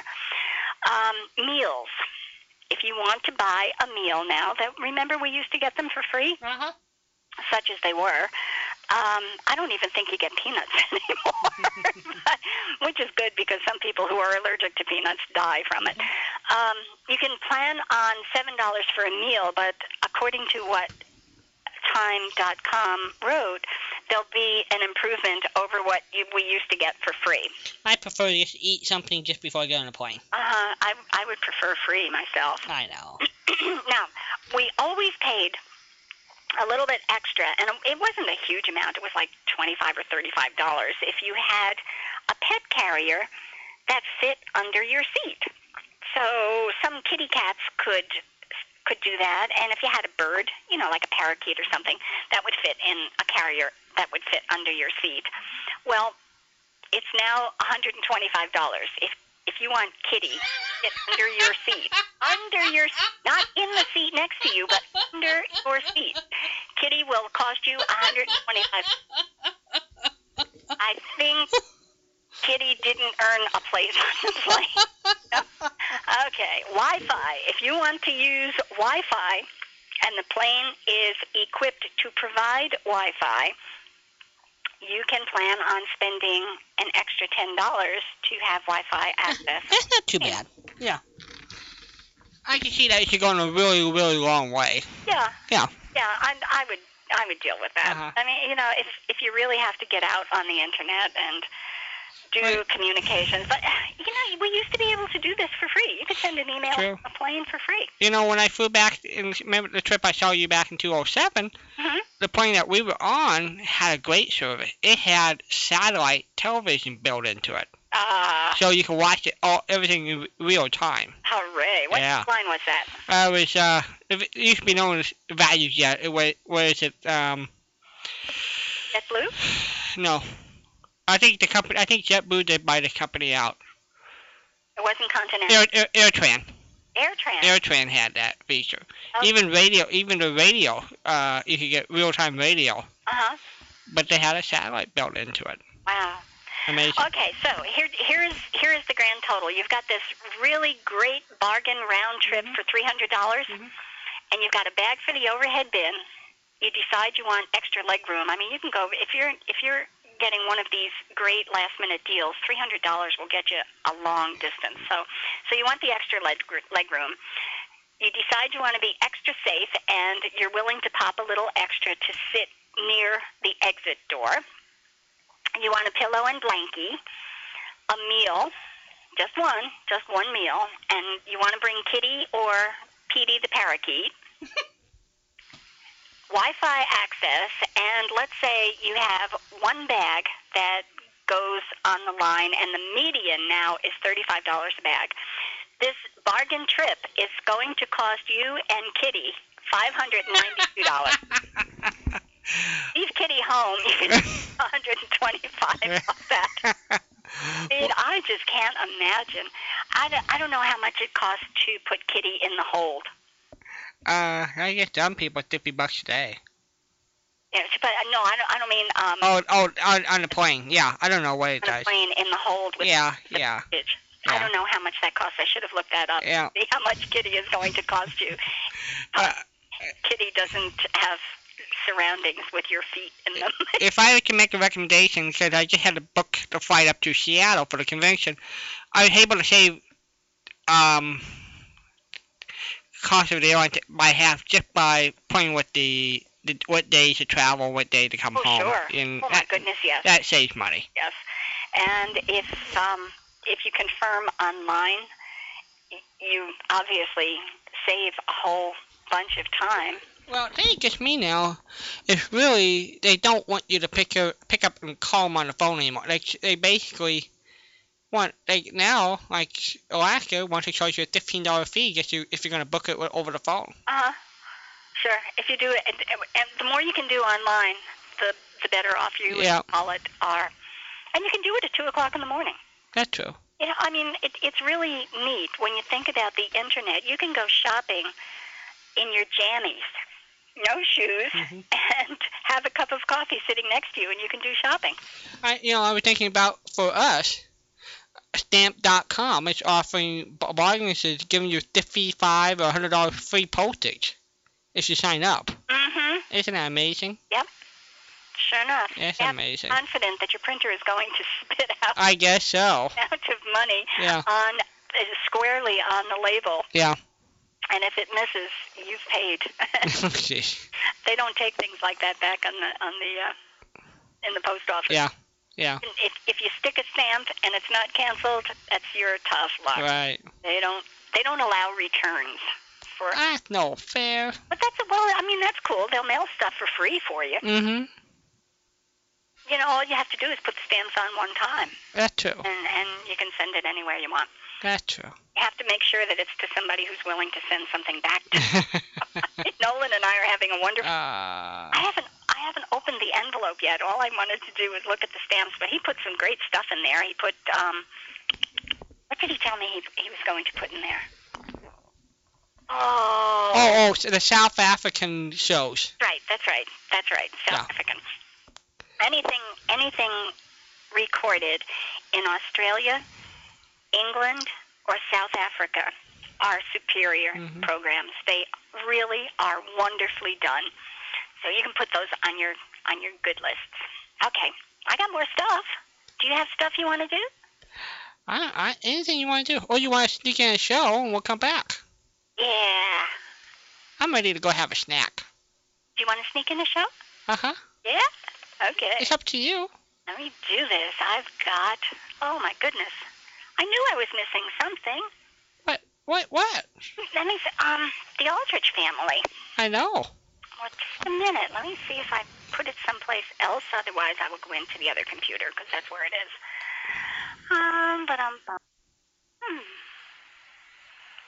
Since yesterday. Oh, for goodness sakes, what did we do with it? You know what?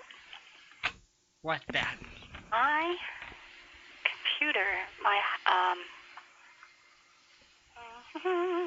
how about that? It looks like my computer ate the Aldrich family. And I will have some Ezra Stone information when we come back. But the show we're going to play is a surprise tonight. Yeah. And I just love that show to pieces. It is...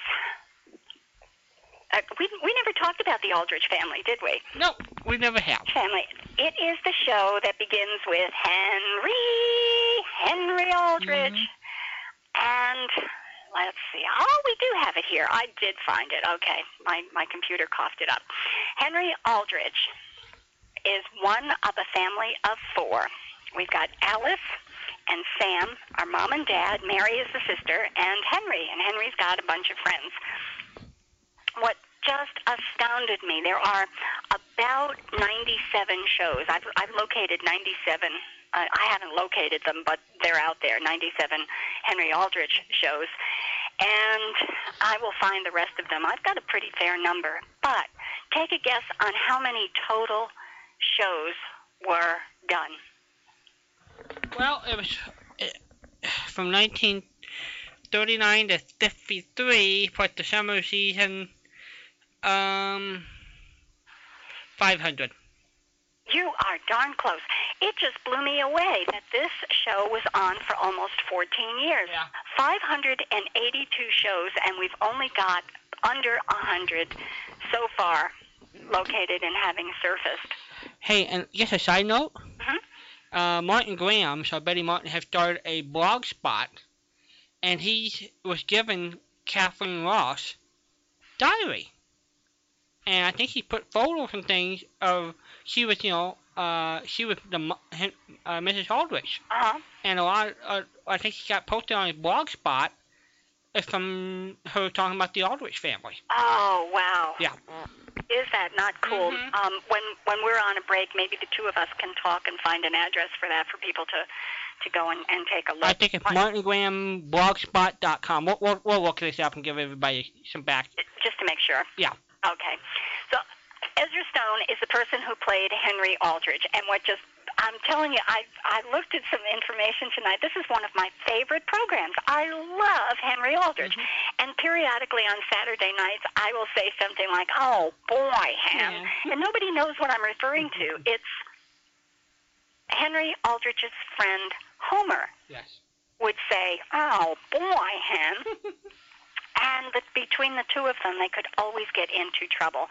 Ezra Stone was the actor who played Henry for the entire run, except, and this is what made me laugh, except when he was in the Army from 1942 to 1942 to 1943. He was drafted and wound up in the military. Right. Now, this kid sounds like he's a high school kid. That's true. And he got drafted. Yes. And he stayed with this from 1939 to 1953. Now, every kid in America, when he starts out in high school in 1939, by the time he gets to 1953, you know his voice has changed.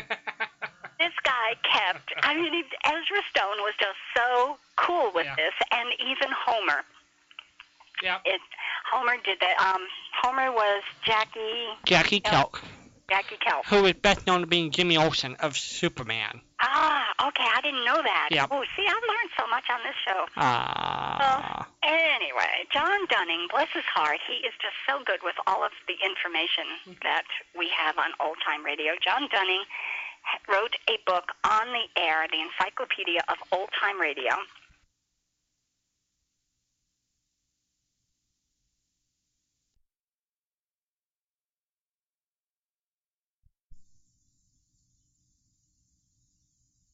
Silliness in each episode, and it was clearly directed at kids who bought into this silliness. It was almost like a human cartoon on radio, whereas Henry Aldrich started out with plausible problems that just got more and more tangled as they went through the show. I laugh out loud at these shows, and I just love them. The show was written by Clifford Goldsmith, and it was based on a successful Broadway play. It wasn't the other way around. The play was called What a Life, and he based the scripts on ideas that he got from real life with his own teenager sons, which is just amazing. And the kids, at the end of each show, the kids used to accuse him of plagiarism because he took ideas from their everyday life. But anyway, the show that I picked for tonight is one of the really funnest that I think is available in the entire series. Yeah, it's a classy one. You like this one? Uh-huh. It's what I grew up with. It's what I remember being one of the first ones I ever heard. And it was one of the first ones that I heard that just made me laugh out loud. It's Homer accidentally gets engaged. Now, Homer is Henry's friend, and one of the two of them is always getting into trouble. But Homer accidentally gets engaged in this particular one to his girlfriend Agnes. The dialects on these kids, just fabulous. What a mixture of there. So poor Homer, accidentally engaged. They try to figure out how to get out of this. The more they try to get out of it, the deeper into it they get, and they finally wind up surreptitiously consulting with Henry's father, Sam Aldrich, who is an attorney. how to get out of this mess that they're in. So here we go with Homer accidentally gets engaged, a surprise show for you tonight because it's not Fibber, McGee, and Molly. It's the Aldrich family. Okay, give me a second. Unread. And it's I should give you the date as well. It's May 5th, 1949, when he should have had a very deep, masculine voice, and he's still a high school kid. Enter. Page app. Okay. Good, Are we good ready? sound quality. Give me a second here. Tab, from, tab, date, tab, to, tab, subject, tab, attachments, enter. Should I keep talking for a Nope. second? Mail Almost there. open Oh, button. good. Okay. Enter, attachments, I list caught view, Walden at by surprise on this one, and I 490,505, Homer emailed the show to accidentally him, gets so the poor engaged guy to had his therapist out from his 6.54 emails, and I and only did that today. I kind of pulled a surprise. It was at about 6 o'clock tonight. I said, can you play this And one? now the Jello family Being as presents... lovable as he is, he said yes, we could do that. Aldrich. Come here, Mother.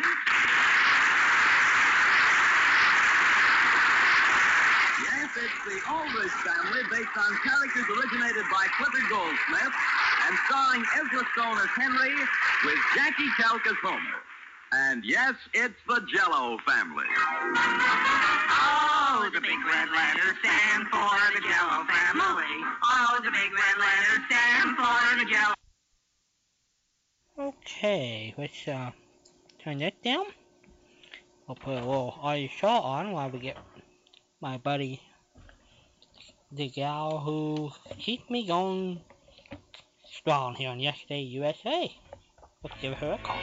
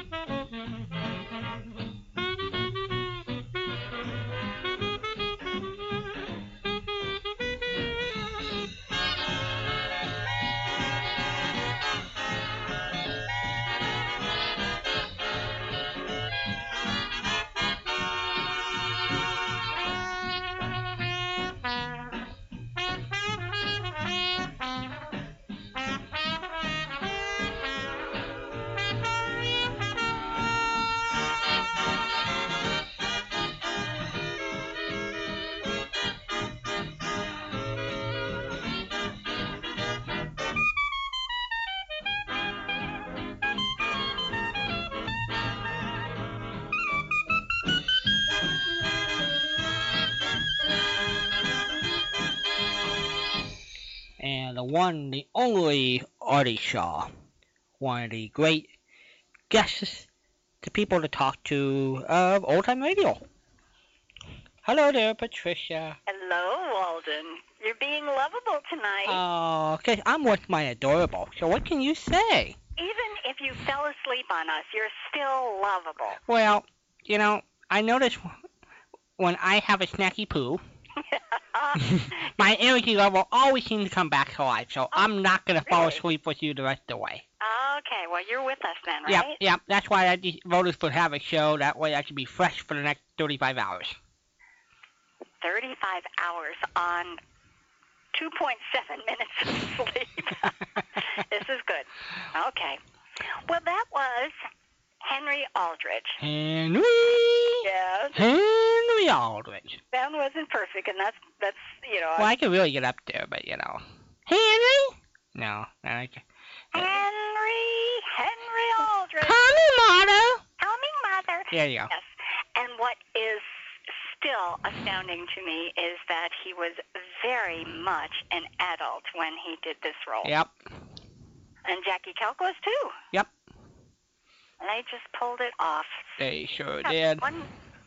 They sure did. They did a great job with it. They did a great job. And this particular show was a good example of what John Dunning was talking about, taking a simple situation and creating chaos out of it. And it follows a natural progression.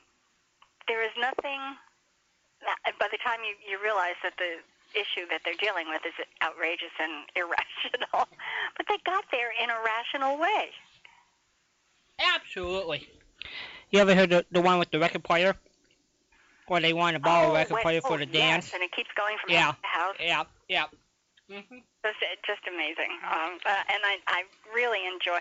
I'm going to stop talking about what I really enjoy. Anybody who wants that show, if you call, that's all you have to do is call.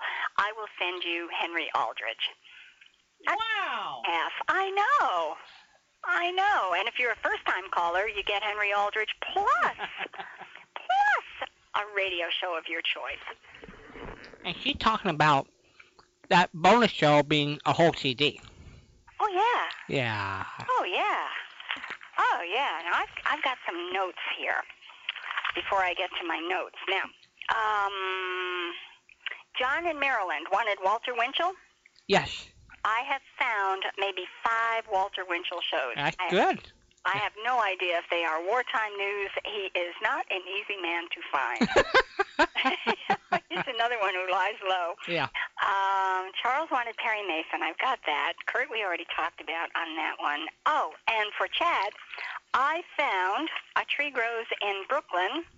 A Hollywood Star Theater put it on. Ah, okay. So I have that for Chad. Scarlet Queen, This Is Your Life, This Is Fine. Those are on the way. And I have to go back a couple of pages here because I believe it was also John in Maryland was the one who asked for Your Hit Parade. Your Hit Parade, and Larry Gassman provided Your Hit Parade. John asked specifically for the ones with don't tell me. Gee willikers. The nickname was The Voice. Yes, Frank Sinatra. Yes. And during the war years. For you, he had them in his files, and he made arrangements to get them to me so I can send them to John. And I think that is just an outstanding thing. Thank you so much, Larry, for going to so much trouble for me on that one. Hooray for everybody! Oh, yeah. Hooray. We have such a wonderful family, you know? So, 714-545-2071. We will not charge you $592 to get you and Kitty to whichever destination you're looking at. Can you imagine? And this, by the way, the $125 is one way. You're going to have to leave Kitty unless you want to pay another $125 on your ticket. Kitty does not go round trip. Can you imagine $250 to go with a cat? Some people love their cats. You know, a dog, unless you have a teacup poodle. Yeah, well, there are such things, teacup poodles. I've never heard of that expression. Yeah, I think that's the name of the breed. No kidding. I mean, they're really tiny. Let me see. Now we have to go back here and do some more searching. But anyway, to travel cross country, maybe not even cross country, you have to pay this amount of money, and a dog isn't going to fit there, so he's going to have to go in the hold, as I say, unless, let's see, teacup poodle. Teacup poodles for sale. Teacup poodle. They really are tiny. Teacup poodles. Let me see if we can find a weight. How much does a teacup poodle weigh? Weight chart for a teacup poodle. Size and growth chart. Okay. 1 week old, or at birth, a teacup poodle should be 2.5 ounces. Oh, my. At 10 weeks, it should be 15 ounces. And when it is 18 months old, it is 2 pounds. That's a itty-bitty, small, little, itty-bitty, weeny, tiny poo-poo. Uh-huh. Yeah. And that's what is called a teacup poodle. Wow. Next one is tiny toy, and the next size up is toy. So you've got teacup, tiny toy, and toy poodles. Well, you never heard of a teacup poodle before? No. We always call them around here miniature poodles. Oh, well, toy poodles, miniature poodles, You can have miniature poodles, and then toy poodle, and then tiny toy poodle, and then teacup poodle. Never heard of it. You have standard poodle, and medium-sized poodle, and miniature, toy, tiny toy, and teacup. That's a lot of poodle. So a teacup would fit under your seat. It looks like probably a tiny toy would as well, because that's only 4.5 to 5 pounds. Oh, geez. Let's see now. We've got.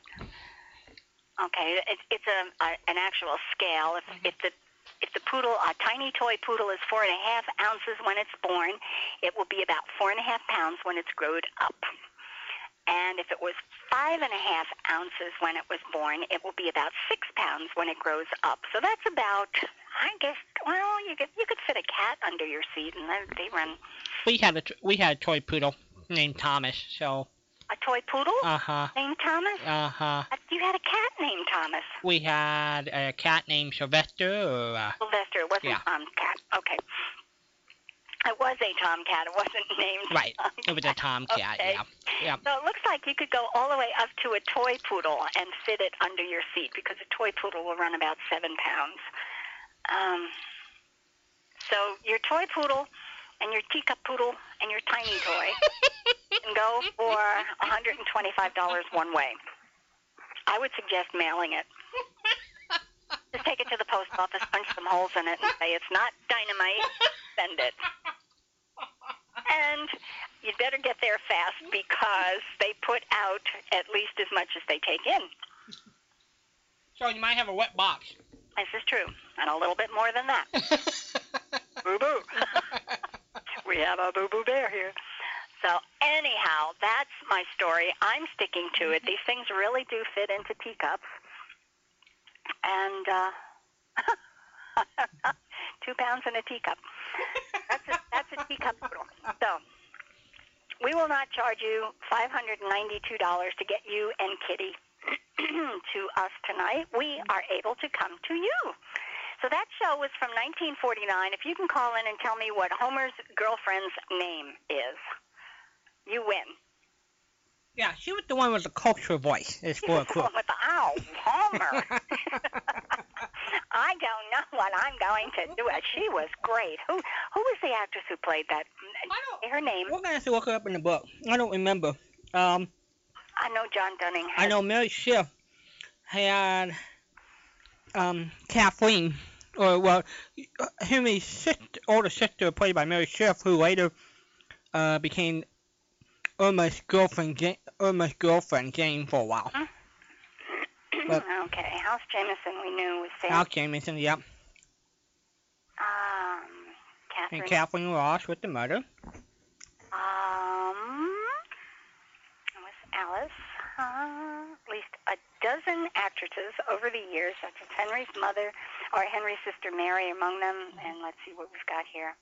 Jackie Kelk, almost all the way with Homer Brown, Henry's pal. Jackie Grimes, Michael O'Day. That's Homer role.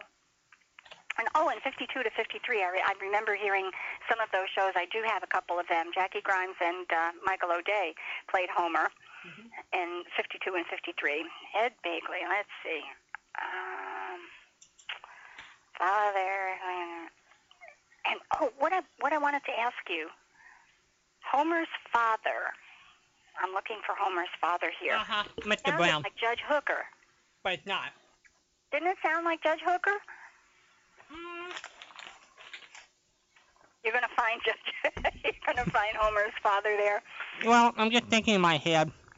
I can see a little bit, but maybe because I've heard enough of Judge Hooker, I click on really right away. But yeah, I can see a little bit. It was about halfway through the conversation when he was yelling around. When he was yammering about this teenager who's going to wind up moving in with his family. Right. Last night I played my my late friend Hal Stone interview. Hal would have been 80 yesterday, and when they had him do Jughead, they said, we don't want you to sound like Homer Brown. So so he had to come up with a little squealy voice for Jughead. So even the Archie Andrew people didn't want to be accused of trying to be a sounder like Henry Aldrich. It looked like the character we're looking for a name. What was the character's name? And Homer's girlfriend, who got engaged or thought she was engaged in this particular show. If you call in with her name, you win tonight. Our grand prize. A round trip for Kitty and you to your hometown. No, I cannot afford my... No. I'm down to the winner's hometown. He can... Yeah?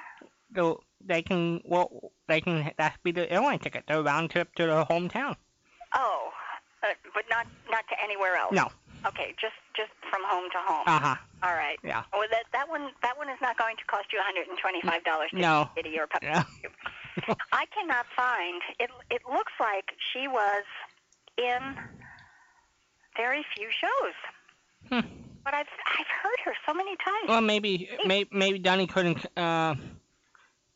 nail it down, so he didn't put anything down. He's got a list of actors and actresses here. I could be just reading over it. I'll read it very carefully later.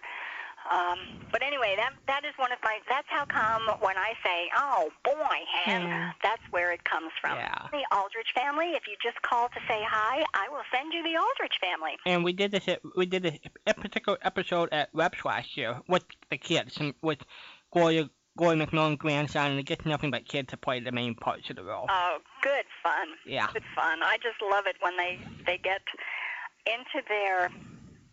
If we handle this anonymously, everything will be fine mode.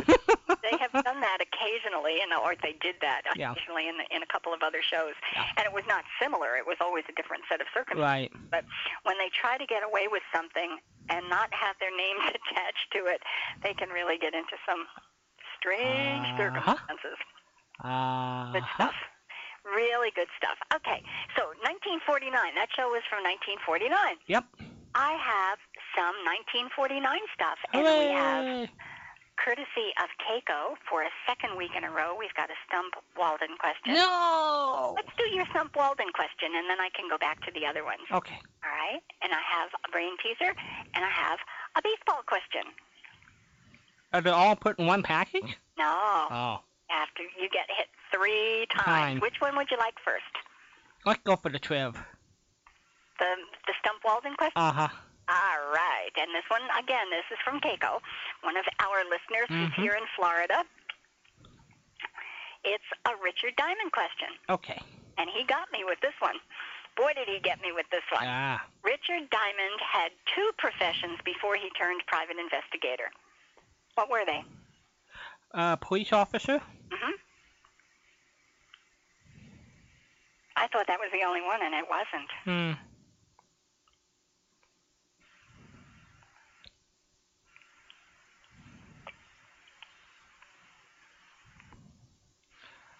Was it a butcher?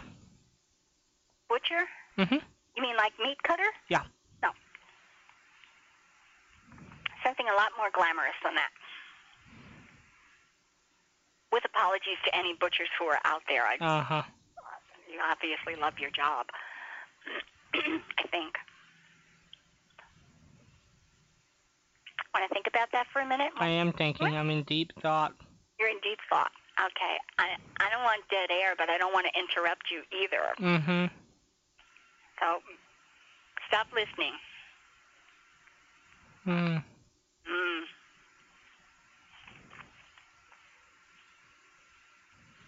I think Keiko got Walden again. He didn't get you last week. You got him last week. Mm-hmm.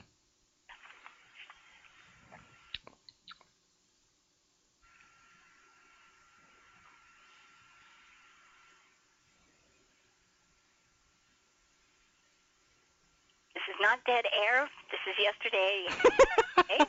This is Patricia and Walden on Saturday night, and every Saturday we have a Stump Walden question, or try to stump Walden. It's very hard to do, and it looks like it might be happening tonight. Keiko, who is one of our Florida listeners, sent in a question that Walden is just not willing to say, I don't know about. Richard Diamond, the detective, had 2 professions before he turned private investigator. Walden gave us one, New York City cop, and the second one is giving him all sorts of fits. This is a great excuse to eat popcorn. I beg your pardon? This gives me a great excuse to eat popcorn. Is that what you're doing? Uh-huh. Well, you're just going to have to say, I don't know. It's painful, I know that, but you're going to have to say it. Walden, stop eating, be polite. Don't talk with your mouth full, and therefore that means don't fill your mouth. Well, it's brain food. You have to say it, Walden. That's brain food. You have to say those words. You have to say them. Buck up. You'll still be lovable. I know. This is painful.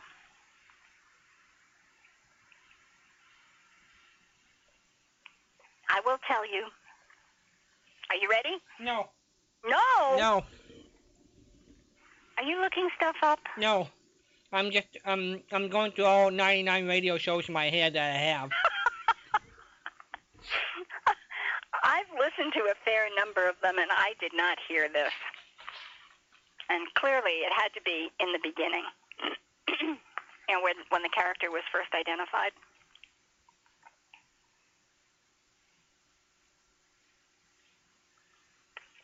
Okay, well, a bodyguard? Nope. He was an OSS agent. Oh, I would never gotten that. I never would have. Yeah. I mean, Frank Race was the OSS agent. Yeah. And I thought he was the only one that did. Surely there must have been more. I don't think I've ever picked that up, so I wonder what episode he came that. I don't know. I confirmed it in Dunning's book, but he didn't identify which episode or when it came out or under what circumstances. So now we have to go back and listen to Richard Diamond from the beginning. So Richard Diamond, before he became a private investigator, was a New York City cop and an OSS agent, that is Office of Strategic Services, which was the front runner to the CIA. Yep. And absolutely. I got a whole bunch of early information that came from Franklin Delano Roosevelt. Huh. He started, even before Pearl Harbor, President Roosevelt was concerned about American intelligence deficiencies. Yeah, Wild Bill Donovan, I think, was the head of the thing. That is exactly right. He appointed William Donovan, and he was appointed as the Coordinator of Information, COI, to direct the nation's first peacetime, non-departmental intelligence organization. How's that for a mouthful? We could be in trouble by the time you finished saying it. America's entry into World War II in December 1941 prompted new thinking about the place and role of the COI. As a result, the Office of Strategic Services was established in June 1942 with a mandate to collect and analyze strategic information required by the Joint Chiefs of Staff and to conduct special operations not assigned to other agencies. And that eventually became the CIA, Central Intelligence Agency. So how about that? You're good. Good. See, I did my homework. I'm so proud of myself. So, let's see, CIG, FBI, Rose, oh my goodness, what a history. I got the history of the CIA, where that came from. And I even got it from a government site that was approved by all of the departments. Did you know I applied for the CIA? Yeah, you told me that. I know. Okay, are you ready for your next one? I am. All right, Keiko, if you're listening, you got him. Hooray for Keiko! Fred. Let's play for double or nothing next week, Keiko. Yeah, well, you know what? Mm-hmm. I think he stumped you, so I think he deserves some kind of recognition here, you know? Yeah. I think he's willing to pay Patricia Walden the round-trip ticket to Hawaii for stumping Walden. No. Him something because he stumped you. If you won, then maybe we could go after him for a ticket for you. But no, it was the other way around. You ought to send him some radio shows. No, we could do that. Yeah, I think so, because that was a great question. Mm-hmm. That was a super question, and it wasn't something that he went out squirreling around looking for just to stump you. He knew it. And he did ask a question, and I said no, because that's I have to go back and get the wording exactly right. I seen that he's gonna be... I know. I see a new feature coming. You do? Yes, don't you? A new feature? Mm-hmm. Which is? Listeners submitting questions to Patricia for Walden. Oh, that's cool. Yeah, I almost see this new feature blossoming. Now Chad has offered a couple. Yep. Victor, of course. Keiko has given me two to work with. Yeah. And we'll see who else can stump you on stuff like this. But Keiko's second question was, what do the Pink Panther and Richard Diamond have in common? Blake Edwards. You knew it. Yeah. I knew it. Are you proud of me? I know. Well, that's why I love my adorable. She's smart. I got one out of 1,000. This is good. I was so proud of myself.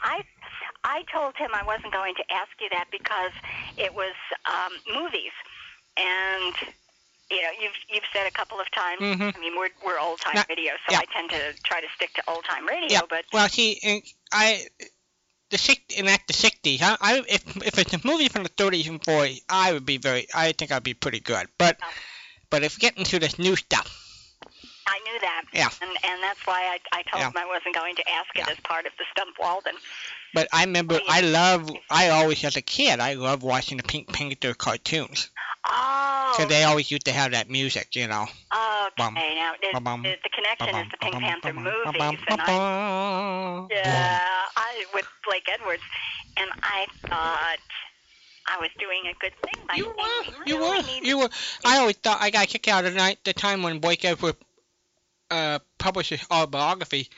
Larry King had him on, and he was talking about Richard Diamond. He never... Really? Yeah. Larry wanted to move on, but I thought it was too bad he didn't let Blake talk about his time. You know, it's really...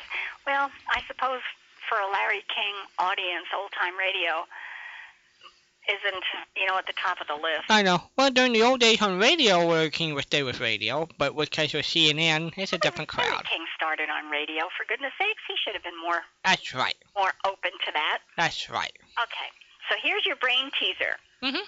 Your brain teaser. I didn't know the answer to this, and when I looked at the answer, because usually I ask you only ones that I can answer, but this one made me go, oh.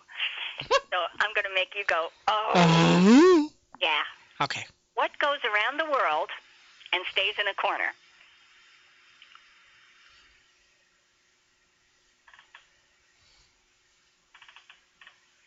A telephone. How could a telephone stay in a... gosh darn it, that's a great idea. Mm-hmm. But that's not the answer. Okay. But, I mean, that would work. I mean, a phone is not always in a corner, but... Yeah.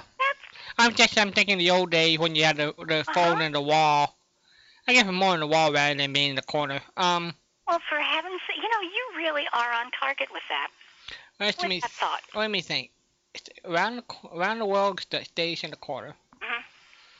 Mm-hmm.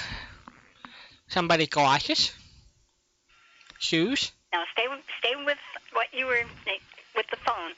You were in the right department. Okay.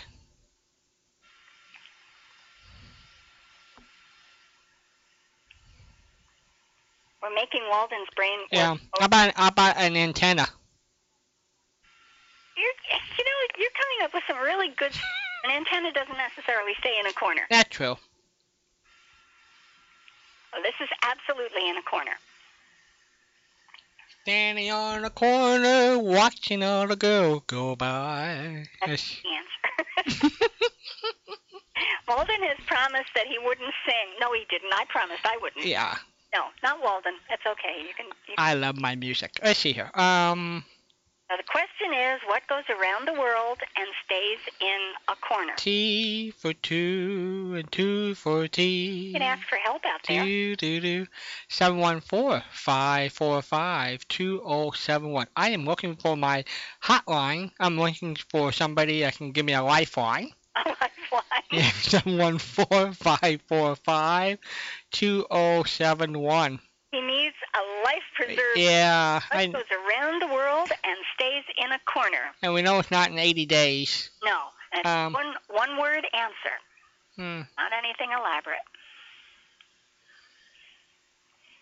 An umbrella? No. Chimney, chimney. A pogo stick. We're really out of this, aren't we? Uh-huh.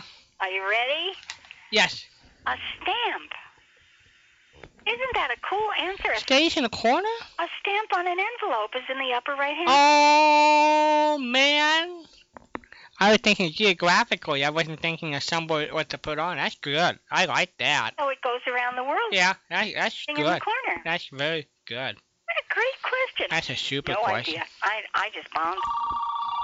Somebody was going to bail you out. Yeah, somebody knows the answer. Do you know the answer? I have a guess, but I don't think it's right. Okay, give it the answer, Fred. How about a boxer? A boxer, Patricia. Is that correct? A boxer? No. Help me understand this one. The description is what goes around the world and stays in a corner. Fighters fight all around the world. But he doesn't stay in a corner. Well, yeah, he starts in a corner. Yeah, a boxer does. He doesn't stay in a corner. This is stay in a corner forevermore while it travels around the world. Oh. I have no clue. Can I tell you then? Walden will tell you. Got it, Walden? Yep. Patricia says it's a stamp. It goes. That's very clever. I know. It's beyond my brain. It was beyond mine too. I told him I usually don't ask him questions that I haven't gotten the answer myself, but that one stumped me. I had no idea, and when I looked at the answer, I thought, oh wow, isn't that a clever little. But not every stamp travels around the world. Say what? Excuse me? You heard me. Yeah, it's true. Not every stamp does travel around the world, I guess. I know it. Picky. Walden was in the right ballpark, though. He started out bring a telephone. The world. I mean, that's cool. So how are you doing, sir? I'm doing good. How good? Oh, I'm always happy on graduation day. Oh, is it graduation today? Yes, it was. Oh, was it nice? Yes, it was. It was very nice. Rainy, wet, but it was cool. Cooled off the gym a little bit, so that was good. Was it originally planned to be outdoors? No, I wish they would have it outdoors. We always have it at a hot gym. Yeah. Well, when I graduated, they used to at least have it at night. Now they have it during the day. It's even hotter. What? That's really odd. I wonder how many other places have gone to daytime graduations. I wonder why they did it. a good question. I know we used to graduate, I remember we graduated Friday night. Okay. So on a Saturday, more people, I guess everybody, almost everybody, would be available to attend, whereas on a Friday, traveling, I guess. Yeah, it could be. I think a lot of it has to do with, like when we were growing up, the drinking age was 18. So they didn't do anything for us. They kind of let us go. We had our own party. And now they do stuff for the kids, too, all day Saturday. Yeah. They have like today I think the kids went to an amusement park up north, and then they went for like a ride on the lake, like a dinner cruise. And then came back to school for like an ice cream social. Wow. Yeah, they do big things for them. I know last year they went to Great Escape for the day. Who pays for all of this? So I think it's probably partially that too, so they have time to do stuff. But I don't know. You know, I don't know. I just go when they tell me to go. I usually have, like today I had like 3 players that graduated, kids that have played for me in the past. And 1 kid that I tutored graduated today, so that was kind of cool. Oh, how great. Yeah. Yeah, so that was fun. Sounds like a full day. It was. It was always a good day. Good. Full of optimism, you know? Well, we're on a school theme tonight. Did you hear what our theme is tonight? Yes, before I fell asleep. I did. Are you up for the day, or are you just taking a break from sleep for us? Taking a break from sleep. I'll probably go back to sleep here. Okay. So I'm feeling very special here. 7:30. Okay, so you know that the theme is school is out all over the place. When you were in elementary school, and I'm talking 1 through 8, grades 1 through 8, what did you want to do with your summer? What were you all excited about and couldn't wait for? One-on-one baseball. And our friends used to do, me and my friends used to do bike trips to Lake Dunmore by ourselves. Wow. With no parents, so that was pretty cool. Be like 5 or 6 of us. We had a state park about 6 miles away. We'd get a bunch of hamburgers and charcoal and cruise up the lake on our bikes and spend the day. Well, that sounds like a pretty cool deal. Did you go swimming, have a picnic? What did you do up there? Yeah, we did it all. We ate, went swimming, you know, play wiffle ball, whatever we wanted to do. Did you pack a lunch, or could you buy it there? What's that? Did you pack a lunch with you? Oh, we usually brought hot dogs and buns and stuff, and they had a little, like, portable barbecue things.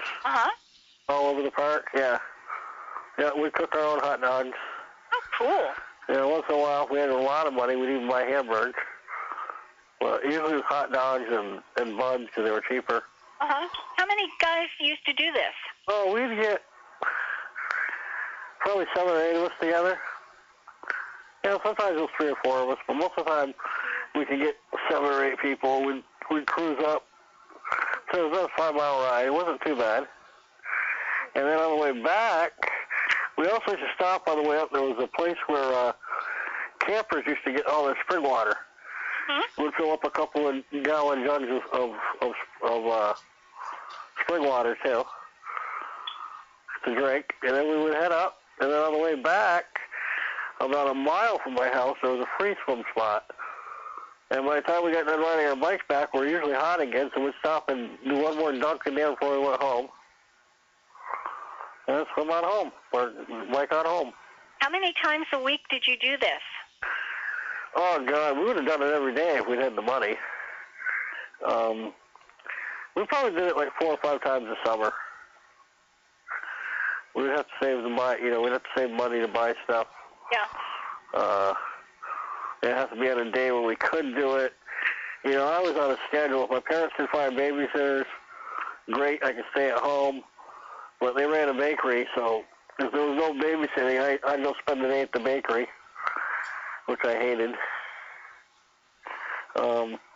But there was, it depends on basically finding the money and the time. But we probably do it, like I said, 4 or 5 times every summer. How old were you when you first did this? Like 8 or 9. You wouldn't let kids do it today. You know what I was thinking of? In today's environment, if 7 or 8 kids showed up on a bicycle, people would call the cops. Yep. Yep, you would. It's so sad. You wouldn't dare let your kids out of your sight for that long. No. Not at that age. But even back then, we'd go all over the place without parents. Yeah. I mean, constantly. Safely. Honestly, you know, if you, and I think you'd probably be concerned as well, if you saw 8 kids, each on a bicycle, obviously together, show up in one place. When did this all change? I mean, I remember as a kid pretty much going out and being unsupervised, going throughout the neighborhood. Mm-hmm. Yeah. I mean, when did this all change? Well, there's still a little bit of it around here, but it's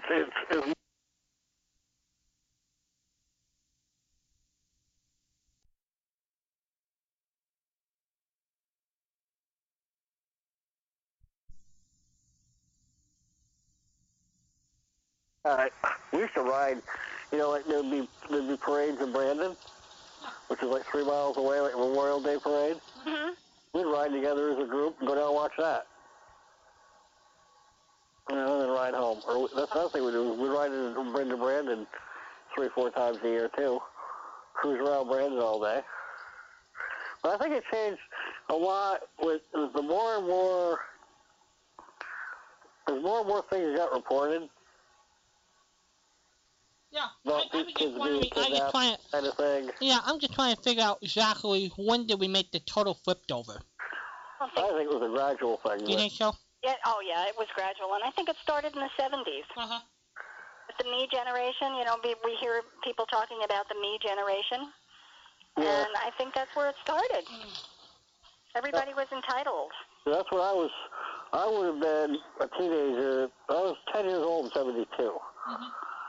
And I think we're probably one of the last groups to actually have total freedom like that coming up through.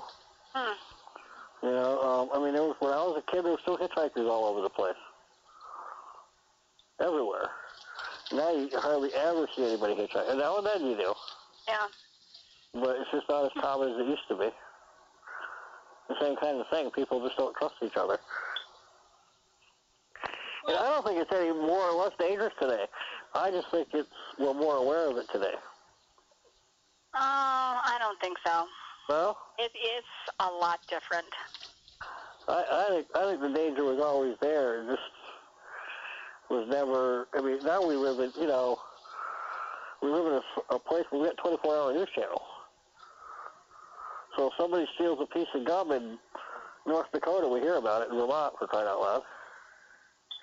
Yeah, but not bad, but you know what I mean. I mean, an awful lot more gum is being picked up today than it was 25 or 30 years ago. I often know bad things you hear that were done to kids. I think might have been covered up. I think we try to open it up more today. I'm thinking. I don't know. I just think that I'm not sure it was. But you did not have kids showing I'm not sure up if it was ever any, with guns? Maybe it was a little worse today, but I just kind of think we just hear more about it. And it makes parents. I would think about the people who prey on kids. I'm thinking back in those days, it was more of a hush-hush thing. Mm-hmm. And here we try to encourage kids to talk about it, you know. Because most of that happens within the family. Yeah. I think an awful lot of hush-hush is still going on. Uh-huh. I know a lot of hush-hush is still going on. Right. But it's expanded to the outside. Right. Where kids I can remember, you wouldn't know, I was in Brandon one time and a stranger approached me and gave me 75 cents to buy something. And I took it. And I went in and I bought, I forget what it was, baseball cards or something. And I came back out, and I went back down to the bakery, and I told my mom, and boy, she listened to me. And one end down the other, never take money from strangers, and da-da-da-da-da. And come to find out, it was my mother's uncle. Your mother's uncle? Because he walked in the bakery 10 minutes later. It was my mom's uncle. He recognized me, but I didn't know him. I didn't know who he was. So your mom was right. He was right, yeah. He was a stranger to you. Yeah. That's what I told her. I said, she goes, where'd you get the cards? I said, this man gave me 75 cents. And what man? I don't know, some man. I'll never forget that. She lit to be good. If you ever take money from somebody you don't know. And now people show up with guns and take money from people they don't know. Exactly. But anyway, that's how we used to like to spend our summers. We used to play also this one-on-one baseball game. It was like wiffle ball, except we used balls that were like the size of, they were like little practice golf balls. And we would have a regular series, and we would play 50 games this summer. It was like 12 of us that played. And then top 5 teams or 6 teams would make the playoffs. We had a whole playoff and World Series thing in the fall.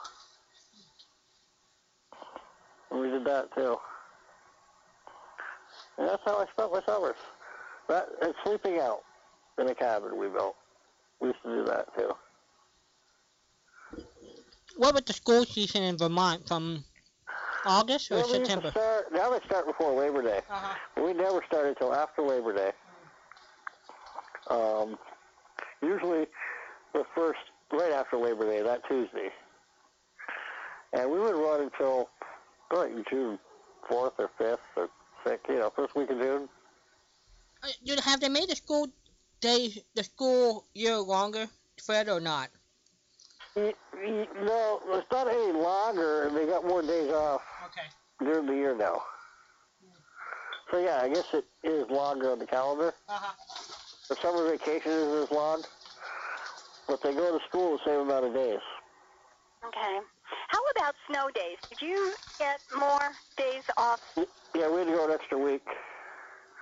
We would be done now.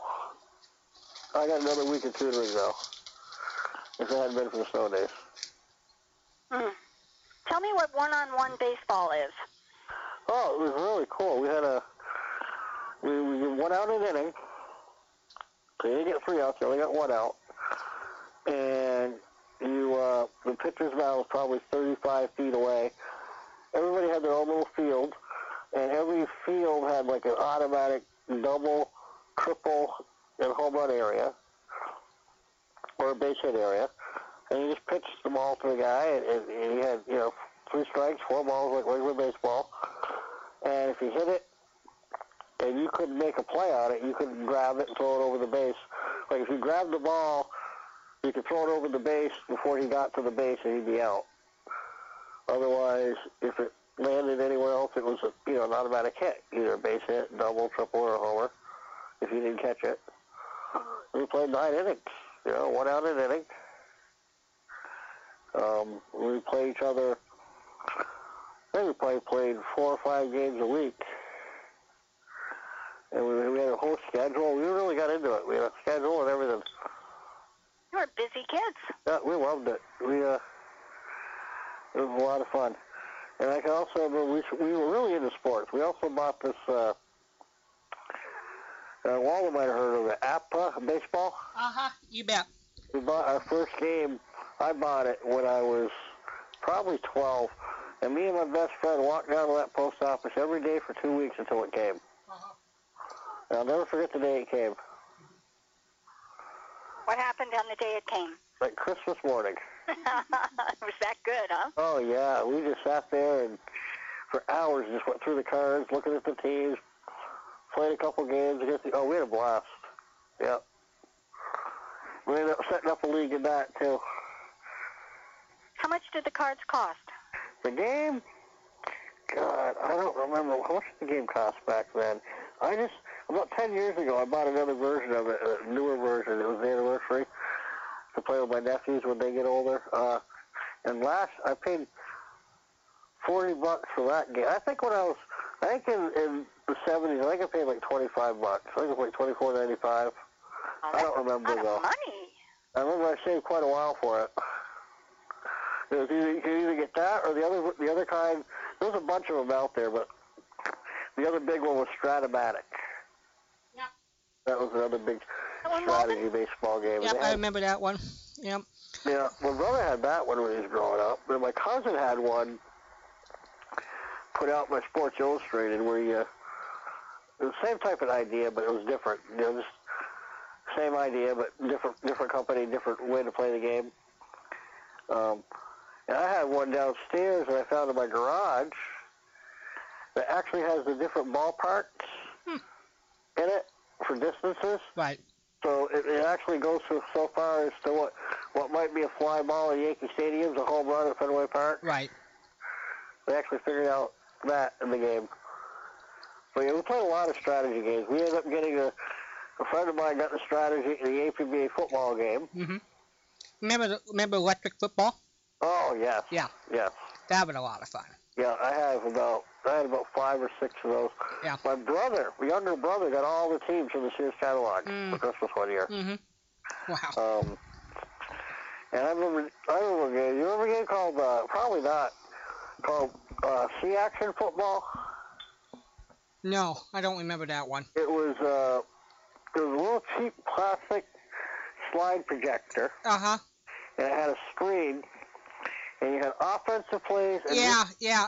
And you had, is that the one you pressed on it and sort of kicked it and whatever? No. Okay. It was, picture 2 negatives. Okay. One red, one blue. Yeah. And each negative has each negative is a play, but it starts out with the guy setting up, and then it shows the guys moving. Right. And what it would be you put the offensive play and the defensive play together in the tray. Right. And you would slide it through this projector, and it would show you the play on the screen, and it would show you the results. Oh, okay. Yeah. Okay. It was kind of a foolish thing. It was really cool. We had a thing called Monday Night Football. Remember the one with the disc, and you picked out what play you're gonna, and then you stick it in your radio, and it told you if you the down and distance and. That would have been cool. Yeah, it was a fun game. That would have been cool. But yeah, there's a bunch of them out there. We got Patricia, Patricia. That was about it as far as. Patricia's question last week was, what board games we remember, and I admitted that my family, we got about 34 board games around here in the house. Oh, God, yeah. We had everything under the sun. We used to have all the game shows. Uh-huh. Like The Price is Right. We had Hollywood Squares. Yeah, Family Feud. Yeah. Jeopardy. Mm-hmm. And then there was that one game that had about 8 different names because all they would do is change the pieces and change the way you rolled the dice, but it was basically the same game. You take Parcheesi. Yep. Sorry. Aggravation. Yep. Trouble. Yep. All the same game. Did you ever have the Did you ever have the? What's that? I didn't know that. Oh yeah, you think about it. You all go around the board. You go home. You have the newlywed, or send them back to where they start. You have the newlywed or the dating game, the board game. That I never had. There's my trivia. Who invented that board game? These are all based on television shows. Right. Yeah. Here's a trivia question. Who invented the newlywed and the dating game board games? Frank Brzee. Yes, Frank Brzee. Really? Yeah. Did you know they used to have a dating game online? No, I did not. It was a blast. The internet first, it wasn't for real. Uh-huh.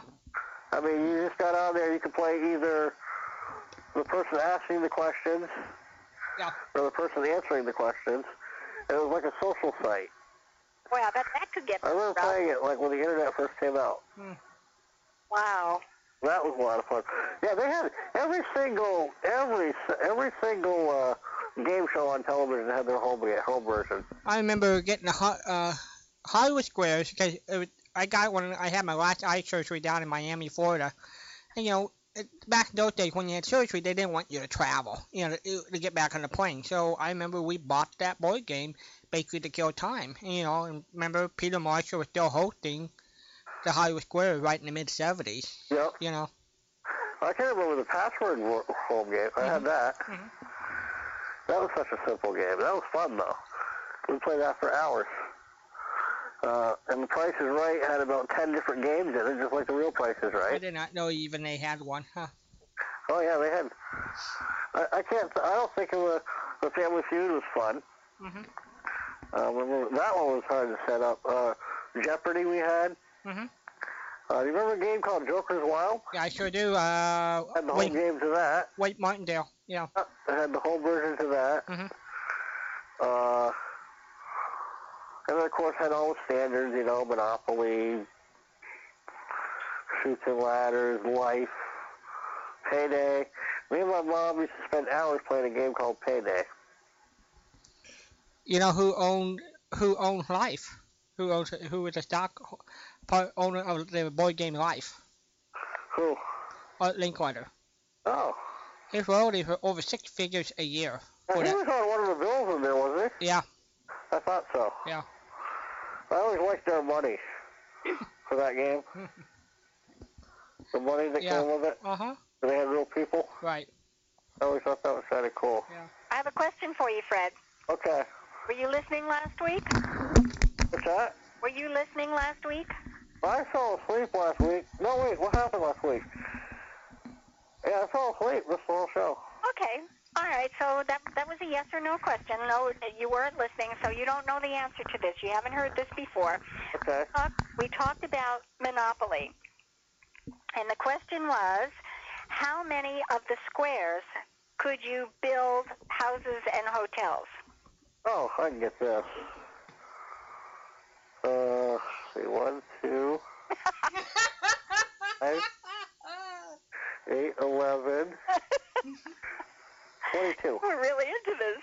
20? Oh, you're close, Fred. 22? You're close. Yes! I don't believe this. That's exactly right. Wow. Just gotta count them. That you can name the properties, too. Name the properties? Wow. Now you're getting really hard here. Mediterranean and Baltic. Vermont Oriental, Connecticut. What were those blue ones there? St. James, Virginia. I don't know if that Virginia's right. I can't remember the third blue one. And then there would have been North Carolina, New York, Pennsylvania, Marvin Gardens, Ventura Avenue, and Atlantic Avenue. Boardwalk and Park Place, of course. And I'm missing about 6. You're missing 7. 7. I said St. James, right? Uh-huh. Wow. I didn't know there was New York, New Jersey, and Pennsylvania. That is out of my head. Yeah, I can't remember the other ones, though. Can't either, but I'm really impressed. You read 15. Kentucky? Well, I remember Indiana, Kentucky, and Illinois. Yeah, I was just getting those. I just said Kentucky. And I think, wasn't there a Connecticut? Yep. Yeah, I said that. Okay, I'm trying to think. Connecticut and Ball State. Did you name Ball State Mediterranean? Yep. Okay. Park Place, Boardwalk. Yeah. And then Ventura, Marvin Gardens, Atlantic City. Yeah. What were the 3 before? Now you're Between Marvin Gardens and Boardwalk, those 3. Marvin Gardens was yellow, right? Yeah. And then there was another higher color right before Boardwalk and Park Place. Hold on. I can't remember. Was that red? I'm trying to remember. I think it was Red was the ones you just got. They were right before Marvin Gardens. Okay. I think we had purple, right? Then we have purple, blue, red. Yeah, purple was St. Charles. Yeah. Those there. Red was Orange. What was Kentucky, Illinois. Orange was Kentucky, right? It was red, wasn't it? Okay. I'm colorblind though, so. Yeah, well. We're all in the same. We're all in the same company. I think the 3 I can't think of. They're right next to Boardwalk and Park Place. Huh. They're the ones I think I'm missing. Well, the other one I thought she was going to throw at you. What 2 position on the board have cards on them? Have cars on them? Yeah. You know, drawing cards. C-A-R-D-S? Drawing cards. Chess and chance. Yes. Yeah, you're good. Yeah. You're good. Very good. You're good. I played a lot of Monopoly. I guess so. I'm looking for Monopoly properties board game. Information about the properties. I'm looking for a list. And I'm trying to think, didn't you look up the total number of dollars or something? I'm trying to remember some of your other Monopoly questions you had last week, Patricia. Now, if you can hold on just 1 second, I happen to have that here. Oh. I'm telling you, I'm so organized. You are adorable, too. I'm adorable. Yes. Adorable. Okay, it was in my notes, and we've got Monopoly. Monopoly. We got lots of... Oh, the name of the little man. Oh, that's a good one. Yeah. Oh, boy, that one I don't think I can get. You know which little man I'm talking about, the millionaire with the... Yeah, no, I can picture him, but I didn't know he had a name. You didn't know he had a name? I didn't even know he had a name. His name, according to the information, and it's got all of the registered and copyright doodads on it, so I guess it's okay, is Mr. Monopoly. Oh, well, that would have been a good guess. Right. Okay, let's see. Parker Brothers, Escape Math, 1970. In the 1970s, Walden, I didn't know this, and help me remember if I even mentioned it. Mm-hmm. In the 1970s, there was a Braille edition. Correct. Yeah, we asked about it. It's all one unit. After it doesn't I said fold. out loud, I realized Yeah. I should ask it. There's a good question. Mm-hmm. And I don't know if I know the answer. How many special editions of Monopoly are out? Oh, gosh. Oh, good grief. I just opened a page and it just went on and on and on and on and on. Every baseball team's got their own game. Every football team's got their own game. I think there's one for Star When I Wars. was a kid. Probably Disney, you know. And I think there was a company, too, that used to make them for your hometown. That would be pretty neat if that was the case. Yeah. They used to produce, you'd send in the name of your town or a street map of your town, and they would do a Monopoly game based on it. Okay, I got the list in front of me here. And then we'll go back to the other stuff. The list of properties. Yeah. Okay. Mediterranean, Baltic. Yeah. Vermont, Oriental, Connecticut. Right. And then it would be Virginia, St. James. Now, wait a minute. St. Charles Place. St. Charles Place, Virginia Avenue, and what was the other blue one? I want to say St. James, but that was North Carolina. There's the third blue one there, purple one. Blue one. We already said the blue ones. We've got Oriental, Vermont, and Connecticut. Those are light blue. Right. Mediterranean, Baltic. And then what I'm saying, the next three are they're purple, whatever. I'm colorblind. But there was St. Charles, Virginia, and a third one with that same color. I have the list in front of me. Are you ready? Yeah. Okay. So we got through the light blues with Oriental, Vermont, and Connecticut. Mm-hmm.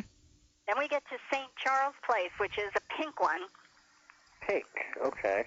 All right. And then you've got the electric company, and States Avenue is on the other side. I didn't realize that's that. right. I've forgotten about State, yeah. That St. Charles and States Avenue straddled the electric company, and the third one in that set is Virginia. Yeah, States was what I couldn't come up with. Okay. Yeah. St. Charles, States, and Virginia. And then you got North Carolina, Pacific, and St. James. Right? We've got or New York. New York might be the next set. St. James, Tennessee, and New York. Okay, yeah. I'm sorry, St. James Place, Tennessee Avenue, and New York Avenue. Yep, Those forgot are like Tennessee. green, right? We've got Kentucky Avenue, Indiana Avenue, Illinois Avenue. Right. Those are red. Then Atlantic Avenue and Ventnor and... Marvin Gardens. Just let me see. Where is Marvin Gardens? Oh, yeah, there it is. The Waterworks is in the middle there. And Marvin Gardens. Yeah. Pacific Avenue. I forgot about that one. Pacific Avenue, North Carolina Avenue, and Pennsylvania Avenue are all green. And they're right before Boardwalk and Park Place. Uh-huh. And then Boardwalk and Park Place.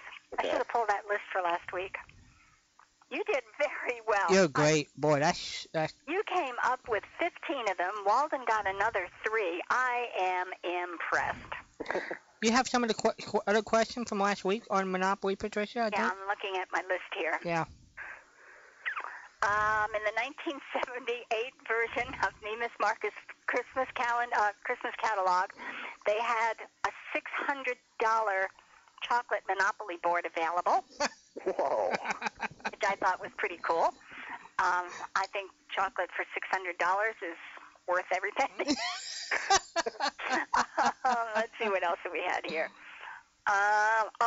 The world's record in maintaining the longest game.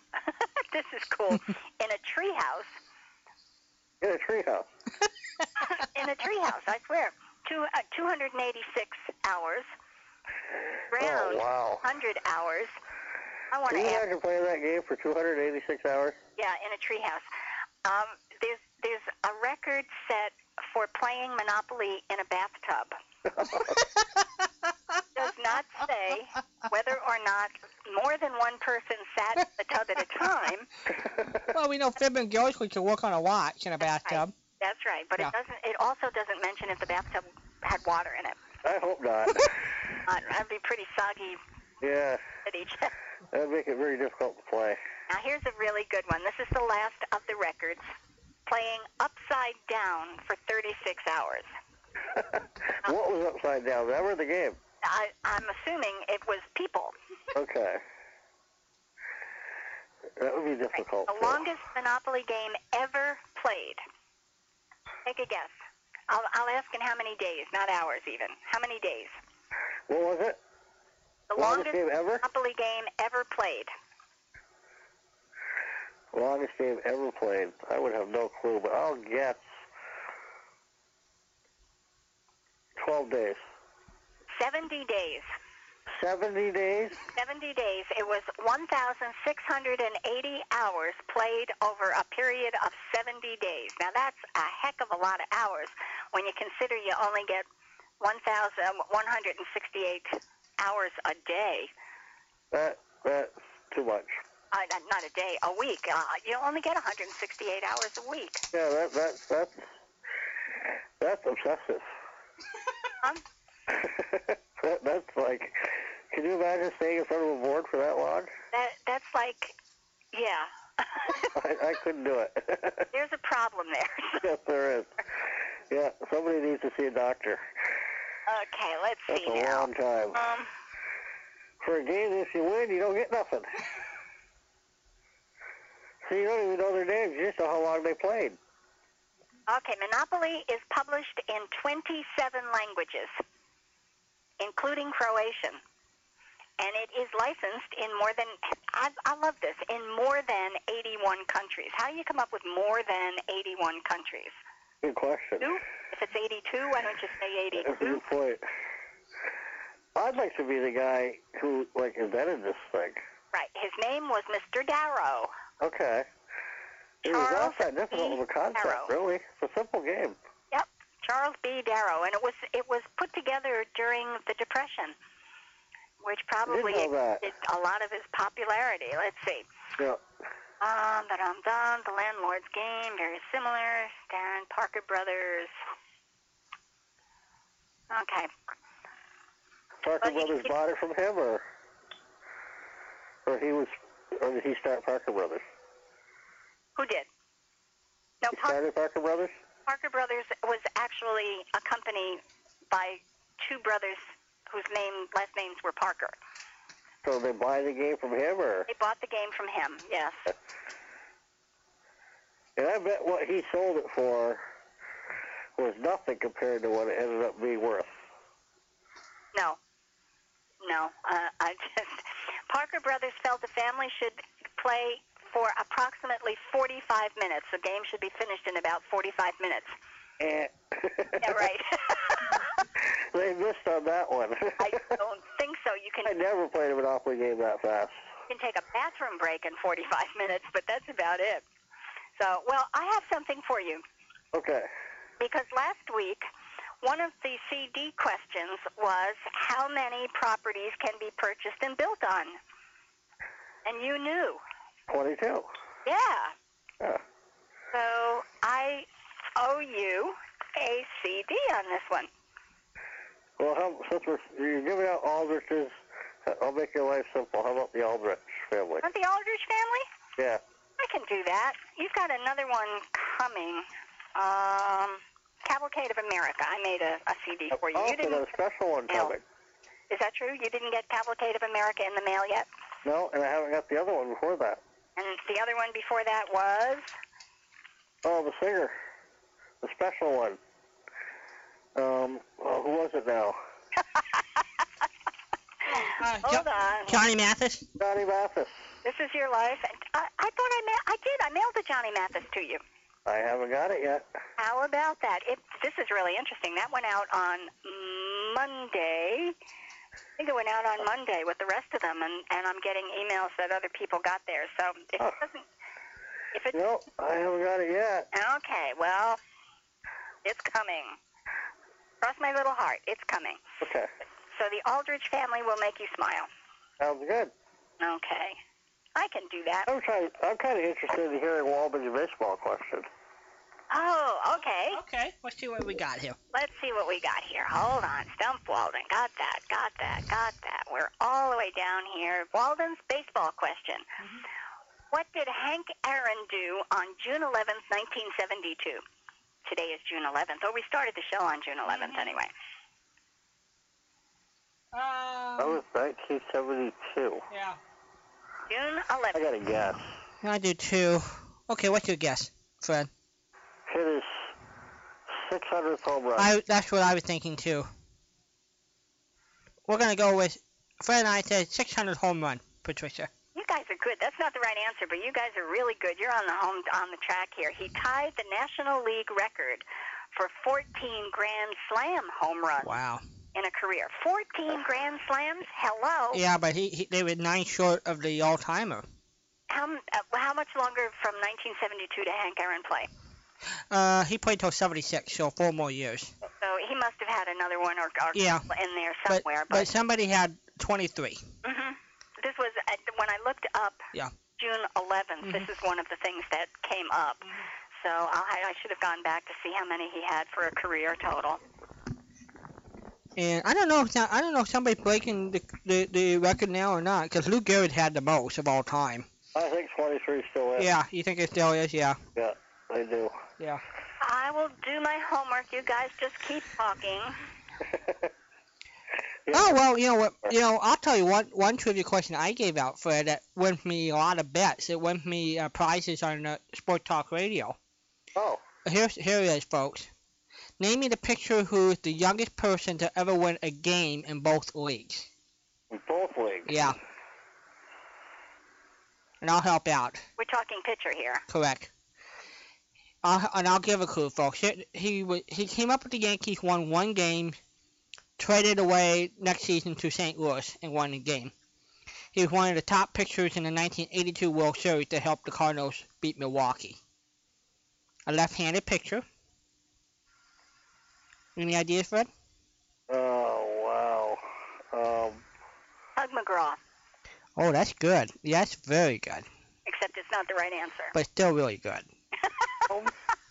Wasn't Tug McGraw a lefty? Yeah, he was lefty. He came from the bullpen. But you're very right. Steve Carlton? No. He wouldn't have been around 82, would he? Well, Carlton came up before then. Remember, he won the Cy Young 10 years earlier. Yeah, that's what I thought. Lefty for the Cardinals. Yeah. Jeez. Oh, I'm drawing a blank. It was Dave LaPointe, and I've won quite a few things just by knowing that. I wouldn't have got that. Yeah.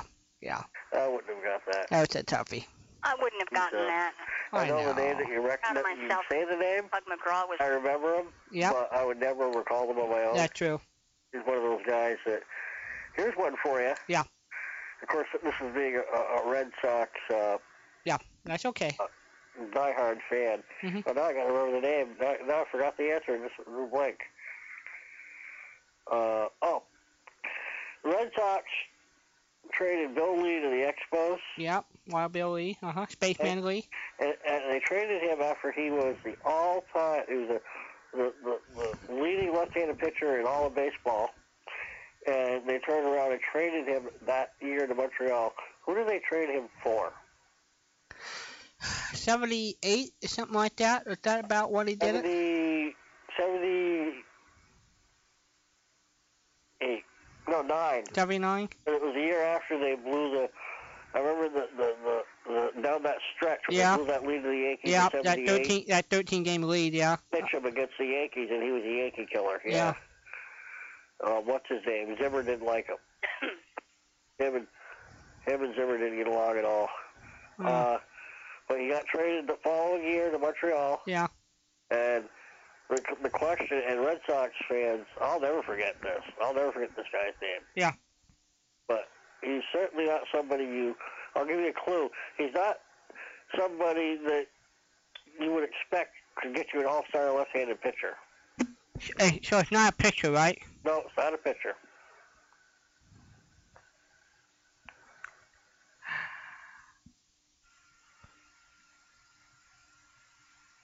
I don't know. You might not have ever heard of the guy. Okay. That's how lame the trade was. But they traded Bill Lee, who had just won 17 or 18 games at Fenway Park, nonetheless, Yep. for Stan Pappy. Oh, my. 214 lifetime hitter. Yep. Well, I'll tell you here's one, and I think Patricia might get a kick out of this one. What baseball announcer, radio announcer, got traded for a player? Now that, I would like to know. I don't have no idea. Oh, my goodness. Got traded for a player. Correct.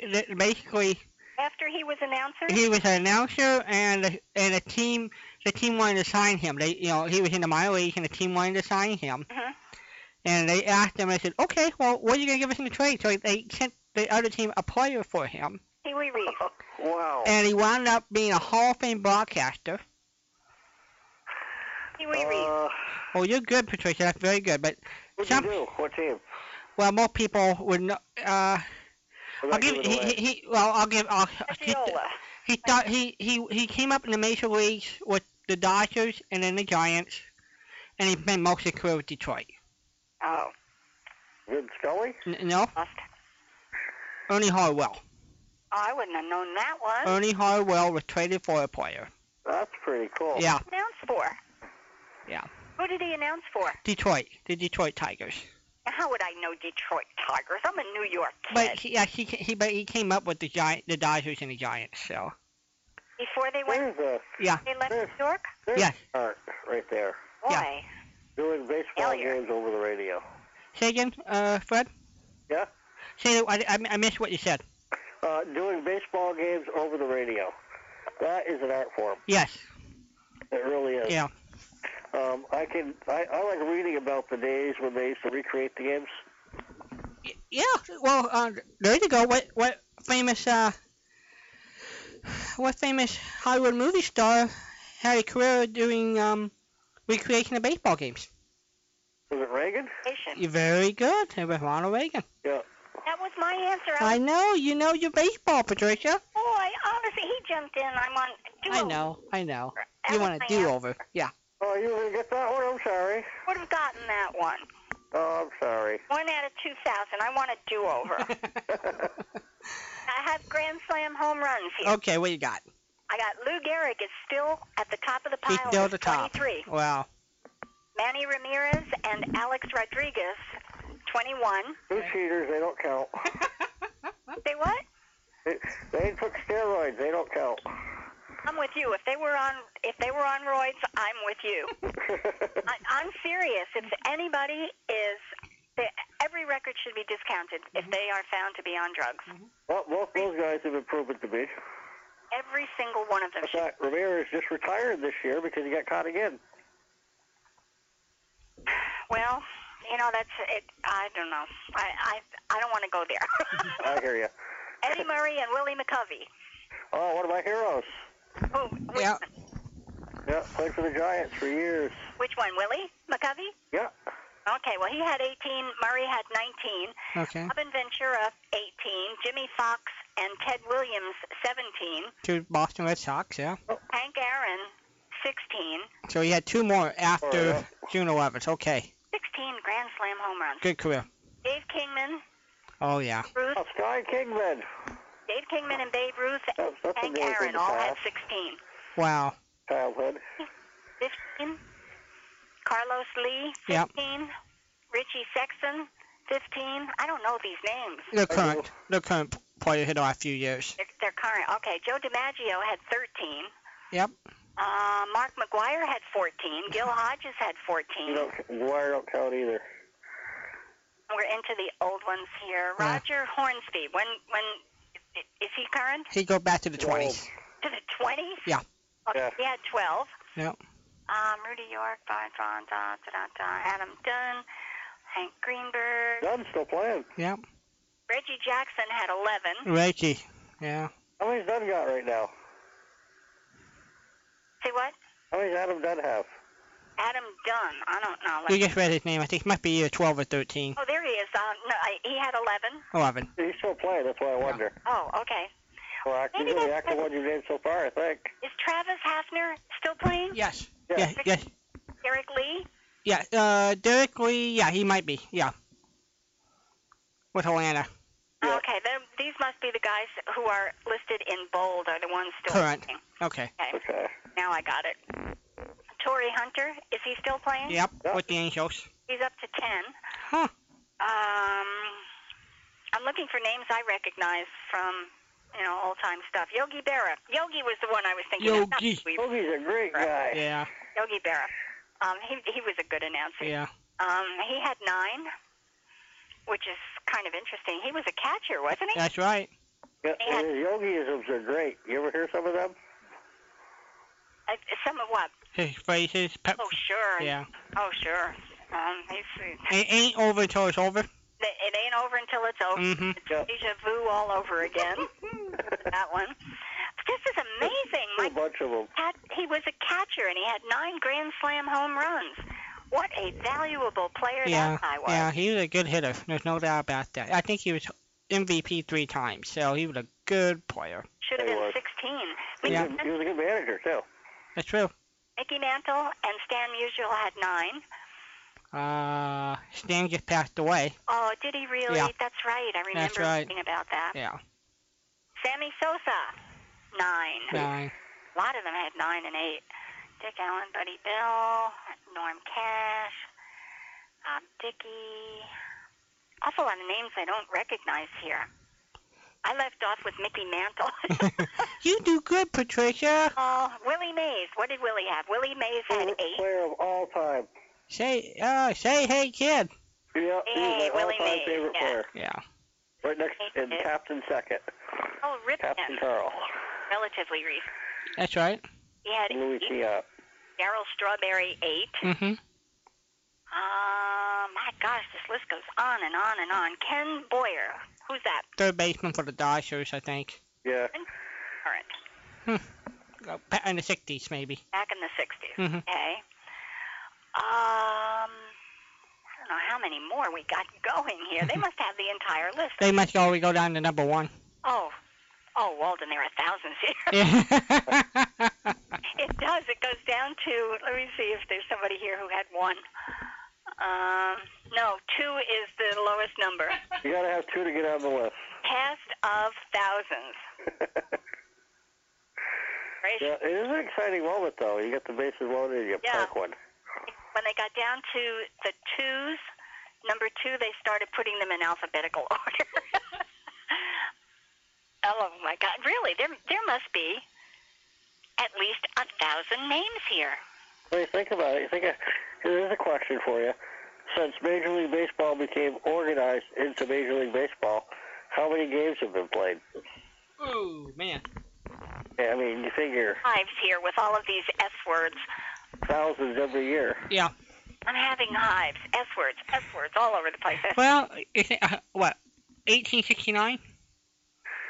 Was it 1869, 1870? Or 1874. I get college football 1869, so I think the Major League one was 1874, the other was 1901. Yeah. Yeah, the first World Series was 01, I know that. No, so... Man. They have records. Yeah. Don't they break them up prior to 1900 and after 1900 or something? I got 2 baseball encyclopedias. I haven't gone back to see. I think they go back to the 1800s. Yeah, I think the late 1800s. Yeah. I know they had, like, when it first came out, they had traveling teams. Correct. They would travel around, play different communities. Yeah, I mean, because originally the Cincinnati Redlegs were pretty much a traveling team. That was considered the first really professional baseball team. Okay. Yeah. That was. How many games played? Well, it's a great sport. I'm just thinking, Patricia. This is strictly a calculated guess. I would say we're over 250,000 games. 250,000 games would be my guess. Yeah, it's got to be close More than to that. We're talking over 100 years here. Right, 100 years, let's say 1,000 games a year. There's 100,000 for one league, you know. I wouldn't be surprised if close to 500,000. Yeah. Wow. Baseball. Yeah. A lot of stick. A lot of baseball. You know what I miss though? They don't play it as much anymore. I miss day baseball. You miss what kind of baseball? Daytime. Day baseball. And playing under the sun. Well, just think of when we kids were going to school. We still had playoff games and everything was still daytime, and teachers would pretty much sneak a TV set in, or let a kid bring a radio in just to keep track of the playoff games. I can remember going to the bathroom every class. Yeah. And turning on my portable radio to catch the score. Yeah. Yeah. I went to the wrong. And even no, Patricia. And even when they had when they had lights, they would still play on the weekends. They would still play. Right. Now they don't. Now even on the weekends, 9 times out of 10 they play night games. Maybe Sunday's about it. Yeah. Maybe. And sometimes when you first get started during the year, up north it's too cold at night. Right. They'll play some day games. Right. But normally it's like I said, less than Sunday afternoon. Like the Red Sox played this afternoon, which was very unusual. I enjoyed it. Saturday afternoon game for a change. But I can remember too listening to games on my radio. Right. And late at night, listening to 1080 out of Hartford. You guys do a lot of stuff. Wasn't one of your guys used to do a show out of 1080, didn't he?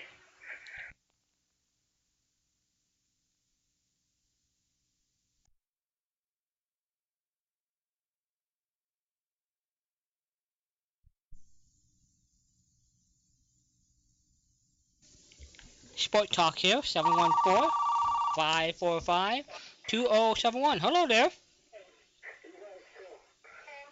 Hello. Hello. Is this Larry King? You sure is, Mr. Kiddo. Hi there. How you doing? I'm doing great. Are you back from Disneyland or whatever you took, the Disney World, wherever you took the grandkids from last weekend? Yeah, they got to go with the father and the other grandfather. So you were off the hook. Yes, I'm hearing, having trouble hearing you a little bit. Let's see. Talk to me. Yeah, you're sounding a little bit echoey here. Let me turn it on. Oh. At the sound of the tone, the time will be... The time would be, I was turning Nolan's volume up for him to hear us, but it didn't work for him. Oh. Hello. Hang on, folks. I think Nolan Kerner just disappeared. What happened? I think he's trying to set up to play something for us. And he disappeared. He broke my brain. No, he didn't really. Okay, I will give you some. You want some useless but fun stuff while Nolan is straightening out his side over there? Sure. Okay. I'm going to mark these as we go through because I will have some left over for next week. You sure? Television sets. For the first time in history, the number of households with TVs has dropped. No kidding. Yep. Are you there, Mr. Kenner? Yes, I am this time. Ah. Here in Forest, after I turn my satellite receiver off so I don't hear you twice. Although that's not... This is Just the USA. That's Patricia. I'm Ron, and over there is Nolan Kenner. Everybody's in the corner. How am I sounding? You're sounding good. Right, Patricia? Here? Yeah, a little echoey on my side here. Okay. That's probably the speakerphone. Let me, how about now? A little less echoey? Yeah, oh, that's fine. Okay. Very good. How's everybody on this Sunday morning? Well, we were fine. I have a. They all started talking S words. I'm sorry, you talking what? They were all talking S words. So Walden is fine, and I'm having hives. Oh. Well, I was hoping we could contribute more to Patricia's knowledge of cowboys. Oh, terrific. Hooray. Saturday matinees. All right. What you got? Roy Rogers did a song called Cowboy Heaven. Yeah. Huh? The song was based on the fact that he dreamed he was in cowboy heaven and he got to meet all of these people that had gone before him. Oh, I've heard that, yeah. Well, the interesting thing about that, of course, is that all the people that mentioned have gone before him, including him. Mm-hmm. So there's one section where he talks about the people that are already there and the horses that are there and the big book that says who might be there in the next 100 years. So it gives some names and things that would help you understand why front row kids were, there every Saturday, and these movies weren't in Rockefeller Center or any of the theaters that you would attend. And of course, you didn't have grass out in front of your house either. I didn't live in the city. I lived just outside the city. Oh, did you? So I had grass, yes. Always a chance. I know what grass looked like. But you want to hear Roy? Yeah. Okay, let's see if we can do this.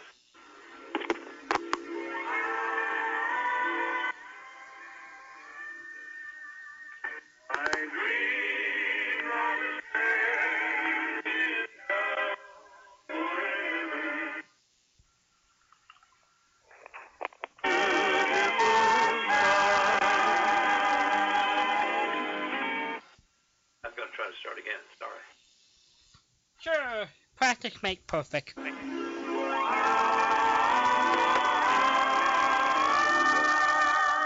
I dreamed I was there in cowboy heaven. Oh, what a beautiful sight. Last night I dreamed I went to cowboy heaven. And you know who greeted me at the gate? My old sidekick himself, Gabby Hayes. And he said to me, he said, Roy, the big boss of the riders up here asked me to kind of show you around. Now, right over yonder's a few of your old saddle pals. My, was I glad to see them. Bus Jones, Tom Mix, and the old high noon singing cowboy, Tex Ritter. I dreamed I was there in cowboy heaven. Oh, what a beautiful sight. He had me shake hands with William S. Hart, Hoot Gibson, Wild Bill Elliott, Ken Maynard, Hopalong Cassidy, and then he showed me the heavenly tack room, with the saddles mounted with pure silver and gold, and the bridles were marked Trigger, Tony, Champion, and many more. And then he said, Roy, step over this way. There's a couple of more of your pals I know you'll want to see. And there they were, standing side by side and smiling at me. Alan Rocky Lane, Tim Holt, and Johnny McBrown. I met all the stars in cowboy heaven. Oh, what a star-studded night. Then I asked him who else he expected to be riding this way, say, in the next 100 years or so. And he handed me a beautiful book, just covered with stardust. Gabby called it the Big Tally Book. In it were so many names, and each one was branded in pure gold. I opened the book and started reading some of them. Bob Steele, John Wayne, Gene Autry, Sunset Carson, Lash LaRue, Charles Sterrett, the Durango Kid, Rex Allen, Roy Rogers. Roy Rogers? Oh, that's when I woke up, and I'm sorry I did. Because I dreamed I was there in cowboy heaven. Oh, what a beautiful sight.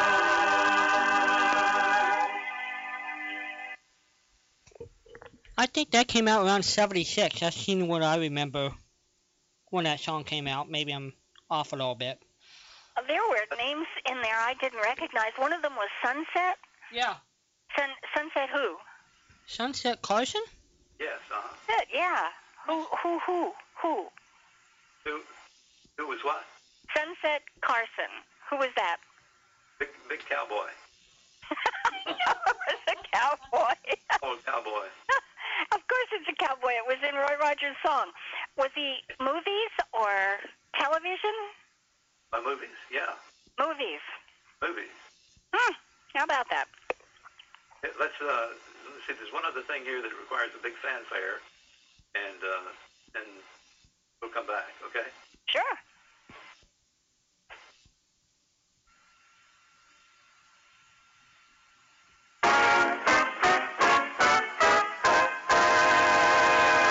About this time, Patricia, I think the folks here at the party would like to have a song from you. How about it?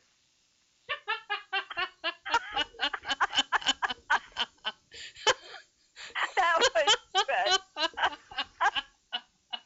Somebody better go pack some food because you're going to need it while you're waiting. Oh, that's good. Nolan, did you do that? Was that your voice? That was Roy Rogers. Where did Nolan go? Right here. He's underneath the table. I'm hiding. That was good. We didn't know you knew him that well. Oh, yeah, well, you don't know what you're asking for. You just hang out with the biggies, obviously. Does the FCC have anything to do with Internet radio? Have what? So I'm having a little trouble hearing you here. Does the FCC have anything to do with Internet radio? I don't think so. No, they do not. So if I sang, everybody would be safe? Yes. The station wouldn't come off the air? Yes, we'll be safe. I'll think about it.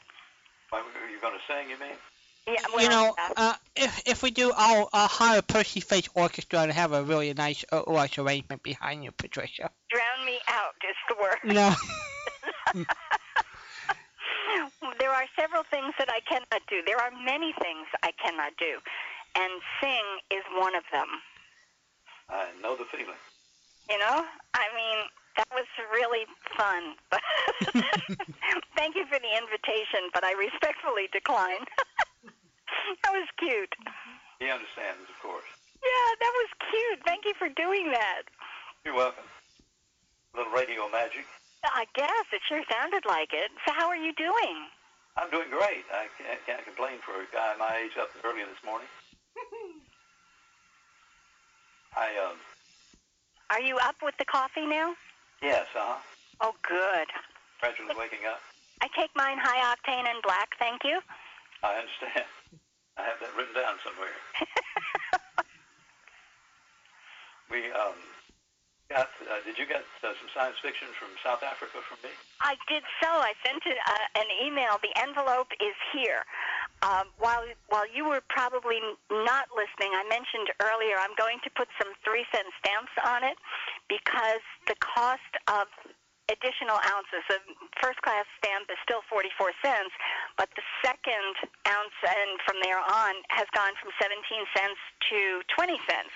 Oh. I figure if I put some 3-cent stamps on there, they'll figure out that, we, they're not going to pull it because it looks like it doesn't have enough postage. So I'll put your Green Hornet and X-1 or whatever I made for you. I will put them in there and return it. All right. I'm going to have to start cutting it open on the bottom, I think.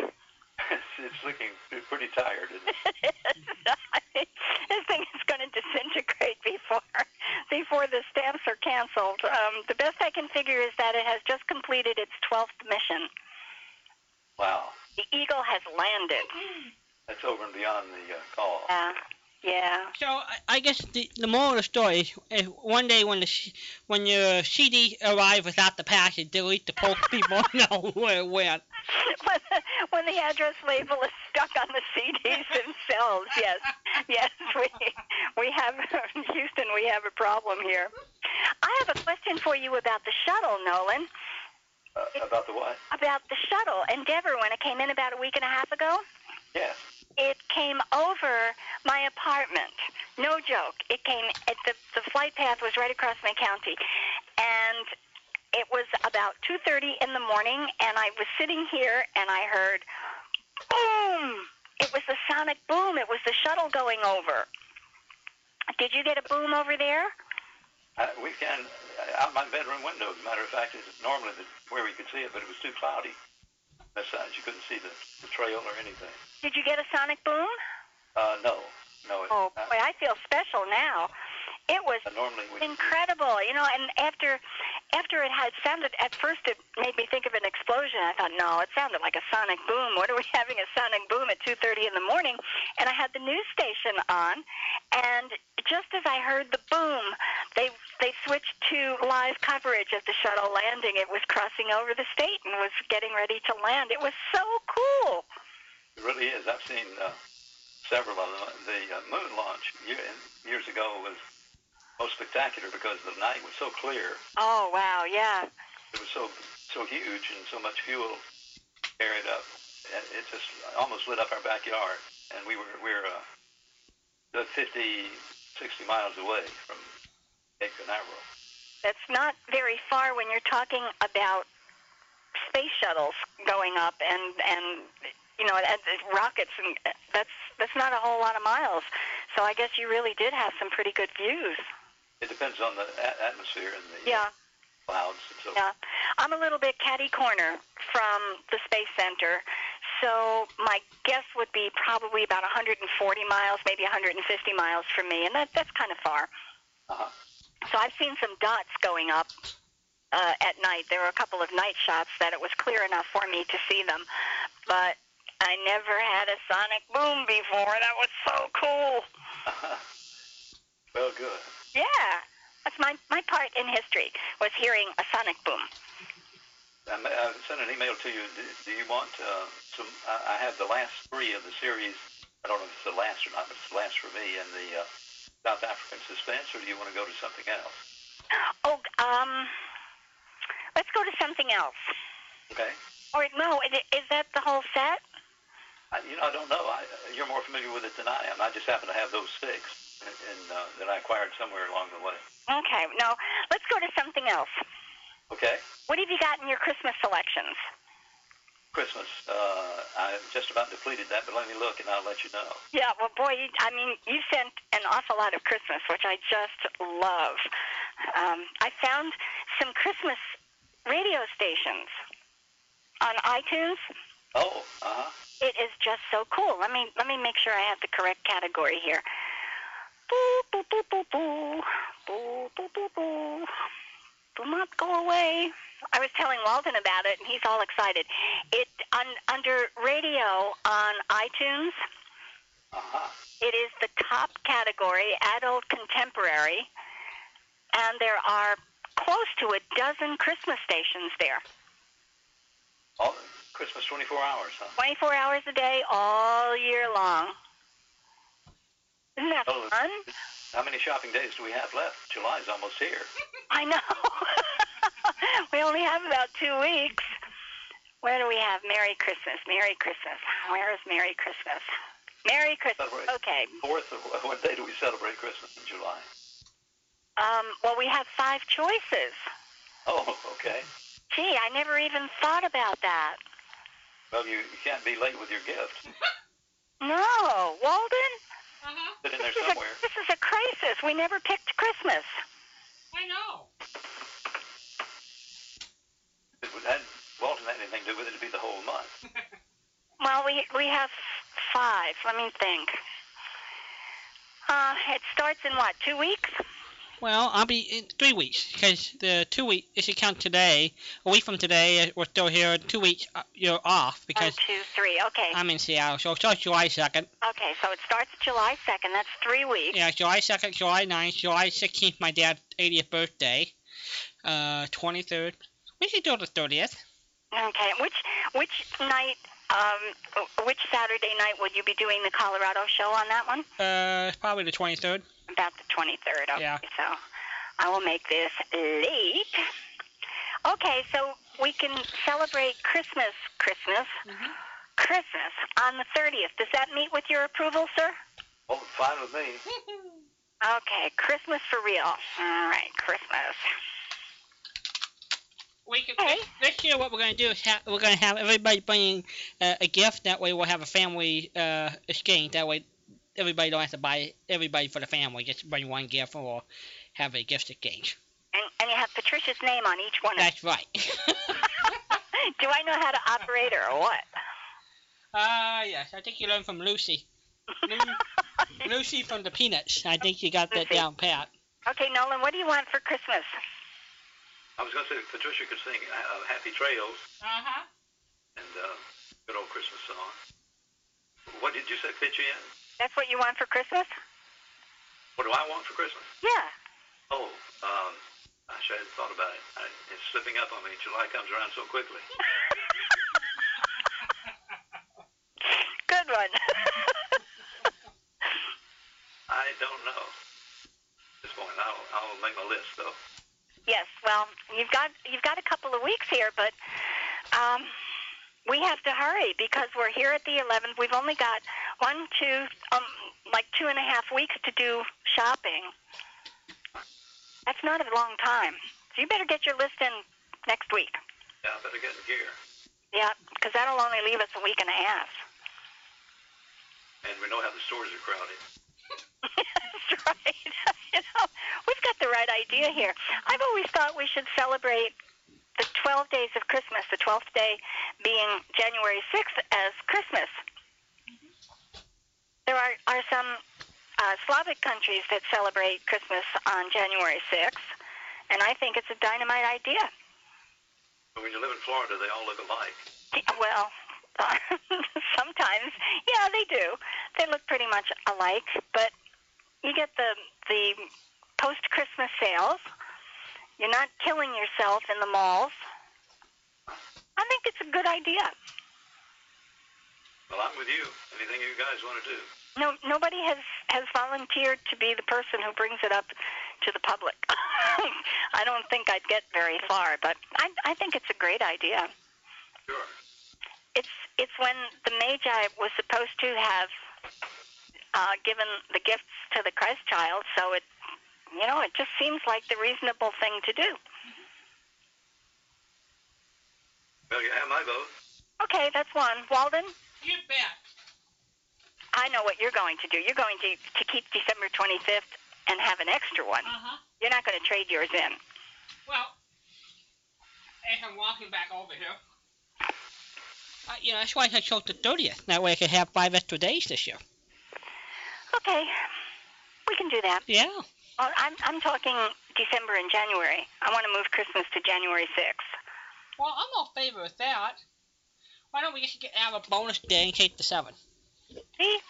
I knew it. Mm-hmm. I knew it. Mm-hmm. So, Nolan? You. For Christmas in July, are you going to be able to play the captain for us? The Christmas captain? Play what? The captain, the show that you had in Germany. Oh, sure, yeah. You did ask for that. Yeah. I had an idea after that was maybe if he is willing and he can stay up late, producer on the show to talk about the program. I've done it before. He has other insight into it that might be interesting to you. Yeah, that'd be fun. Oh, are you really talking about your partner? Yeah. Oh, how cool. Yeah. Actually, not my partner, the producer of the show. Right. My partner's passed away, sadly. Right. Oh, okay. But the guy that all the pressure was on to take about 14 minutes of stuff and edit it down to 7. Uh-huh. And make sure that the outtakes are out. And, he had a full head of hair when we first started. And I bet it had color to it, too. Oh, yeah. Oh, that sounds great. Where is he? Where is he located? He's up north, let me think. Up in New York State somewhere. I have it in my address book. I can't bring it up right now. So East Coast. It really would be very late. Yeah, it is the East Coast, but... Yeah. Are you... I know you work on a strange clock as well, because you're up before I'm going to bed, and this is odd. Hey, we could do it in the morning. I was just going to ask if we did it first thing when the show started, like 10:30 or 10:45. Do you think that might work? Well, we can call you guys at 5 in the morning. when we're still on anyway. No, we can't. Well, yes, we could. No, I'm looking at the clock. Yes, we could. Let me ask him. Yeah, We'll get back. If he could do it at the beginning. Otherwise, as Walton just said, we could tape it, record it and play it on the show. It would be so much fun if people could call in, though. Yeah, that's right. I think that would make it fun. Yeah. What's his name? Steve Singer, as in the. Oh, you've told us that before, haven't you? Did what? I said you've mentioned his name before. That was my fault for not remembering. Oh well, yeah. We were quite a team. He was quite a guy. He's very, very talented, very funny. He came up with a lot of the music and the things that that put the show together. Okay, this will be good. This will be good. If he got upset at Thurman or the captain, who was he going to get upset with? Who's going to be upset? I'm sorry. If one of you, if Thurman or the captain, who would be more likely to get into trouble? Let's see. It was sort of like Laurel and Hardy. Frickin' frack. Okay. Stanley would set something up, meaning well with it, but it would go awry, and Ollie would end up getting hurt or nearly hurt. He never really got hurt, but inconvenienced, we'll say. That was kind of the way it was. The professor would come up with ideas for a new dry cleaning system or something of that nature. And Captain was reluctantly willing to participate in the experiment. Yeah. He flunked out of the Pirate Academy. He came to swashbuckling. He couldn't buckle his swash. We know how that handicaps a pirate. And this man is able to sit up and take nourishment still? Yeah, no, not the captain. He passed away about. No, I mean Steve. Steve, after all of this stuff to him, he's still able to sit up? Yes, he's still working. As a matter of fact, he has a company that makes. I'm not really sure. It's some sort of paper that is for checks and things where you can't forge it or. Oh wow! Yeah, the security paper. Yeah. And he had a patent on one of his own. He's done very well. Good for him. In spite of everything you two tried to do to him. What did we? In spite of everything the two of you tried to do to him, he succeeded. Oh, I don't know. He was smart. He bailed out of broadcasting right after the Army. Smart man. Oh, gosh, that's funny. That's funny. So you had a good time with the grandchildren? Again, please. Did you have a good time with the grandkids? Oh, yes. They're brilliant. Really enjoyed it. But the first time I've had them to where I can read to them, and they're beginning to, their personalities are developing. And they're just very, very happy. They've got very good parents. I'm very proud of them. Oh, that's so nice. Are they walking? Oh yeah. Oh boy. Just prior to talking, they're preemies, of course, and they're twins, and they communicate with each other, but the words we don't understand yet. They have their own. Are they identical twins? I don't think I asked you that. They are not. No. They are not. So they've got their own communication system set up already. Yeah, that's right. And they're. That's pretty common among twins, where they truly have their own language, and mom and dad are kind of at a loss, but the kids know what they're talking about. There was one little clip that was running on the internet with two twins talking in the kitchen. They were just jabbering and back and forth and making gestures and pointing to things. And I noticed one pointed to his foot, and then the other one talked a little bit, and then he pointed to his foot, as if they were comparing stubbed toes or something. Yeah, I saw that. Remarkable little clip. It really was. They had it going. In my previous life, I worked with a set of identical twins, and they had this communication system from the time they were little kids. They could talk with each other, and nobody else knew what they were talking about, and they didn't know. Other people didn't know what they were talking about. But it was really interesting to hear the two of them talking with each other and actually talking in pieces. And the other, they knew what was going on in the conversation, but nobody else did, because all we got were pieces and words.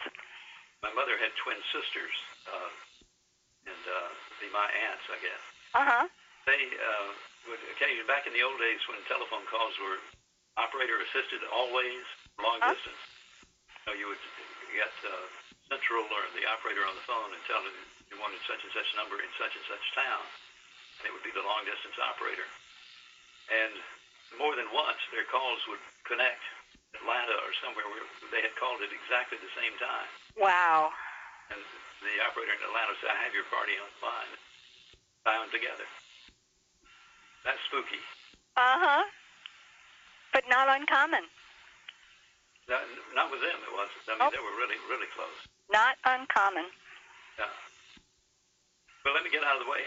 I may wake up here and so will my voice, and I'll be ready for the day.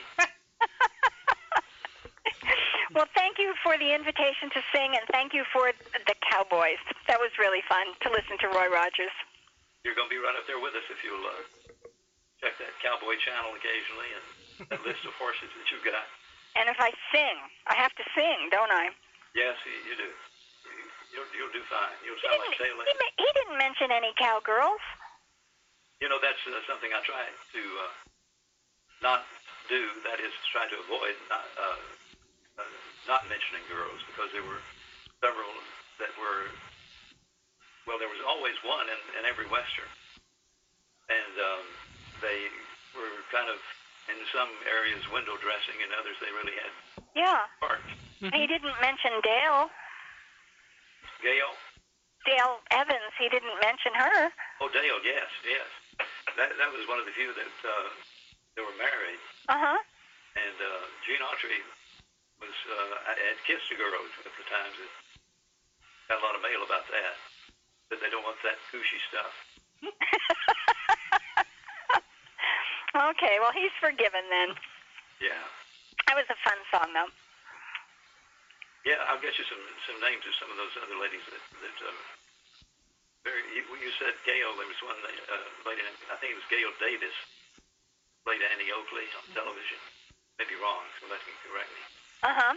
There were not a lot, but they were there, and little crushes were on some of them.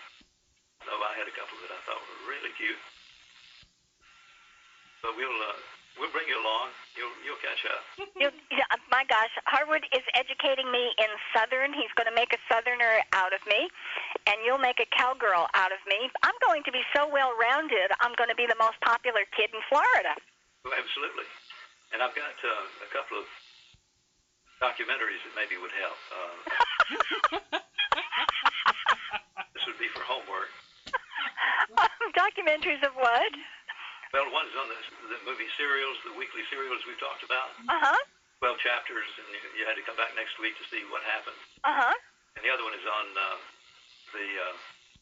he's on Roy Rogers, King of the Cowboys, in his lifetime. And if you can spare the time, I would be glad to produce the material for you. Oh, wow, that would be terrific. Okay. Look into that. I know exactly where the serial one is. I don't know where Roy's is offhand, but I'll get one off to you in the next envelope. Well, how cool. Okay, so I have to hurry up and get the envelope to you. That's right. And okay. There will be a pop quiz. Okay. That sounds fair to me. We'll be ready. That sounds fair. Okay. All right, Nolan. Thanks so much for calling. My pleasure. Happy trails. Happy trails. Good night. Good night. Bye. Or good morning. Good. Wherever you may be. Depending on where you are in your sleeping routine, it's either good morning or good evening. Good morning. Good morning. Now, I have a question for you.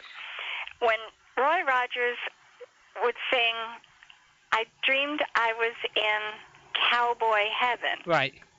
My brain wanted to put the word hillbilly in there. Isn't there a song, I dreamed I was in hillbilly heaven? I think there might have been. Why don't we Google the puppy up? Why don't I Google? I'm Googling. You know, I think Al Gore invented the internet just for you and I. Just for us. We need to talk about Martin's website, too. That's true. And he's got a cowboy person on here. Tex, I forget his last name, who sang on the radio as a cowboy who also did a motion picture. Wasn't Tex Ritter? No. It's up number right after your Lone Ranger on the top of the blog. Mm-hmm. Text somebody. All right, wait a minute. It was a Tex Ritter song. I dreamed of a hillbilly heaven. You know your cowboy stuff. Oh, yes, I do. Yeah. It was a good song, and it was a similar setup where he would go through the list of people who preceded him. I remember hearing the song, yeah. Well, let's see. I've got the lyrics here. Do you really? All right. I dreamed of hillbilly heaven. Wah, wah, wah. Oh, dear. Click OK for more details, but it will not allow me out. I'm sorry, I have to quit. I got one of these pop-ups that will cause me nothing but grief. Are you sure you want to? Well, we don't want one of those, bother Patricia. I want to quit. Mm-hmm. All right. I'm sorry. I clicked on something and it looked like a good deal. But, okay, we will try again. Hillbilly Heaven. And then I have to look up, we've got Martin's. Hillbilly Heaven. Boo, beep, boo, boo, boo, beep, boo. Hillbilly Heaven. Hillbilly Heaven. I want the lyrics, but I don't want a pop-up site, so let's try one more time here. Hillbilly Heaven lyrics. Okay, I dreamed I was there. Here comes another one. Gosh darn it. Okay.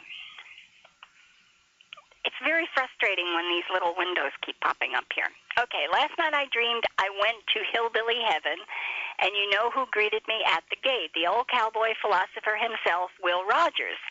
He said to me, Tex, the big boss of the writers up here, has asked me to kind of show you around. Right over yonder are a couple of your old compadres. My, was I glad to see him. Carson Robeson. Carson Robeson. Do you know that one? Nope. That's a new one on me. And the Mississippi Yodeler, Jimmy Rogers. We know Jimmy Rogers. Right. He introduced me to Wiley Post. Yes, that'd be the flyer, the guy who flew with Will Rogers. Okay. And he showed me the Hall of Fame with all the gold guitars and fiddles hanging on the walls. He said, Tex, step over this way. There are two more of your friends I know you'll want to see. They're waiting for you. And there they were, standing side by side and smiling at me, Hank Williams and Johnny Horton. I met all the stars in Hillbilly Heaven. Who else was in the... Will called it the Big Tally Book. What was it called in the cowboy song here? Remember? No, I do not. Okay, I'll have to look that one up later. I asked him, see, this follows the same... It's the same pattern. It is. It said, then I asked who else he expected within the next, say, 100 years. He handed me a large book covered with stardust. That was with the Cowboys, too.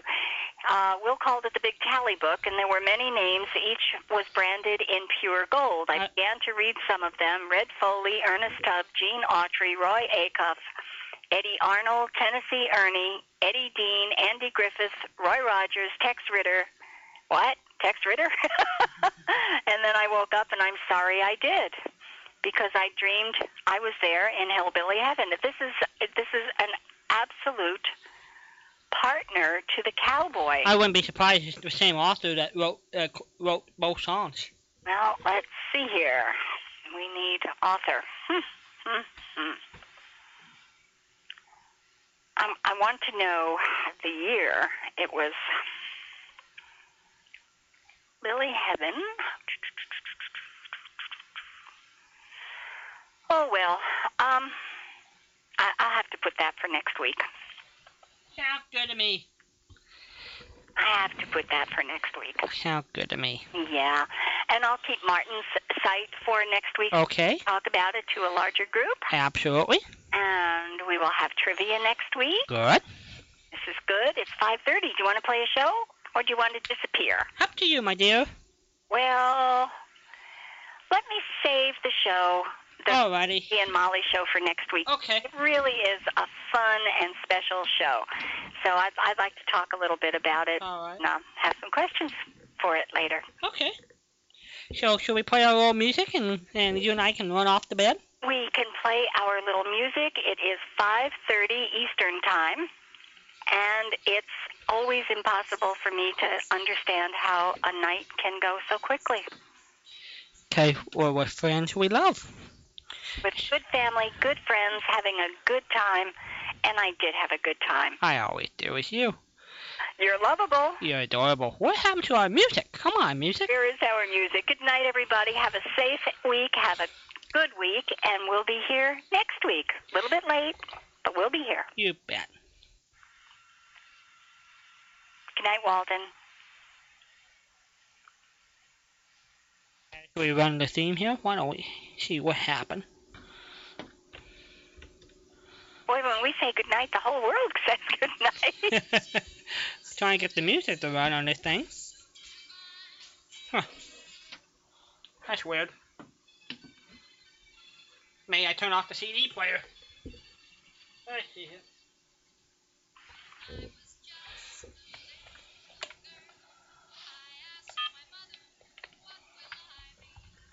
For the gang who is still listening with us, we really are going to be late next week, correct?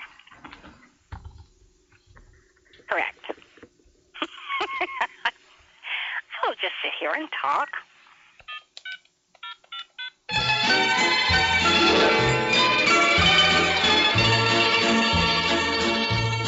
When I was just a little girl, I asked my mother, what will I be? Will I be pretty? Will I be rich? Here's what she said to me.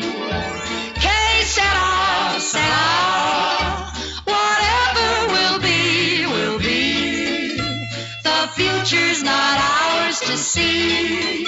Que sera, sera. What will be, will be. When I grew up and fell in love, I asked my sweetheart what lies ahead. Will we have rainbows day after day? Here's what my sweetheart said. Que sera, sera. Whatever will be, will be. The future's not ours to see. Que sera, sera. What will be, will be. Now I have children of my own. They ask their mother, what will I be? Will I be handsome? Will I be rich? I tell them tenderly. Que sera, sera. Whatever will be, will be. The future's not ours to see. Que sera, sera. What will be, will be.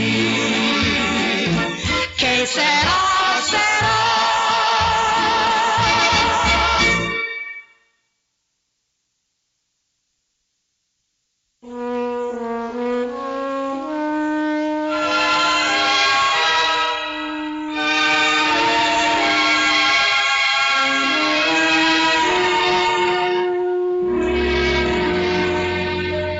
Somebody somewhere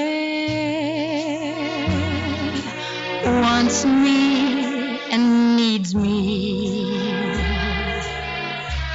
That's very wonderful to know.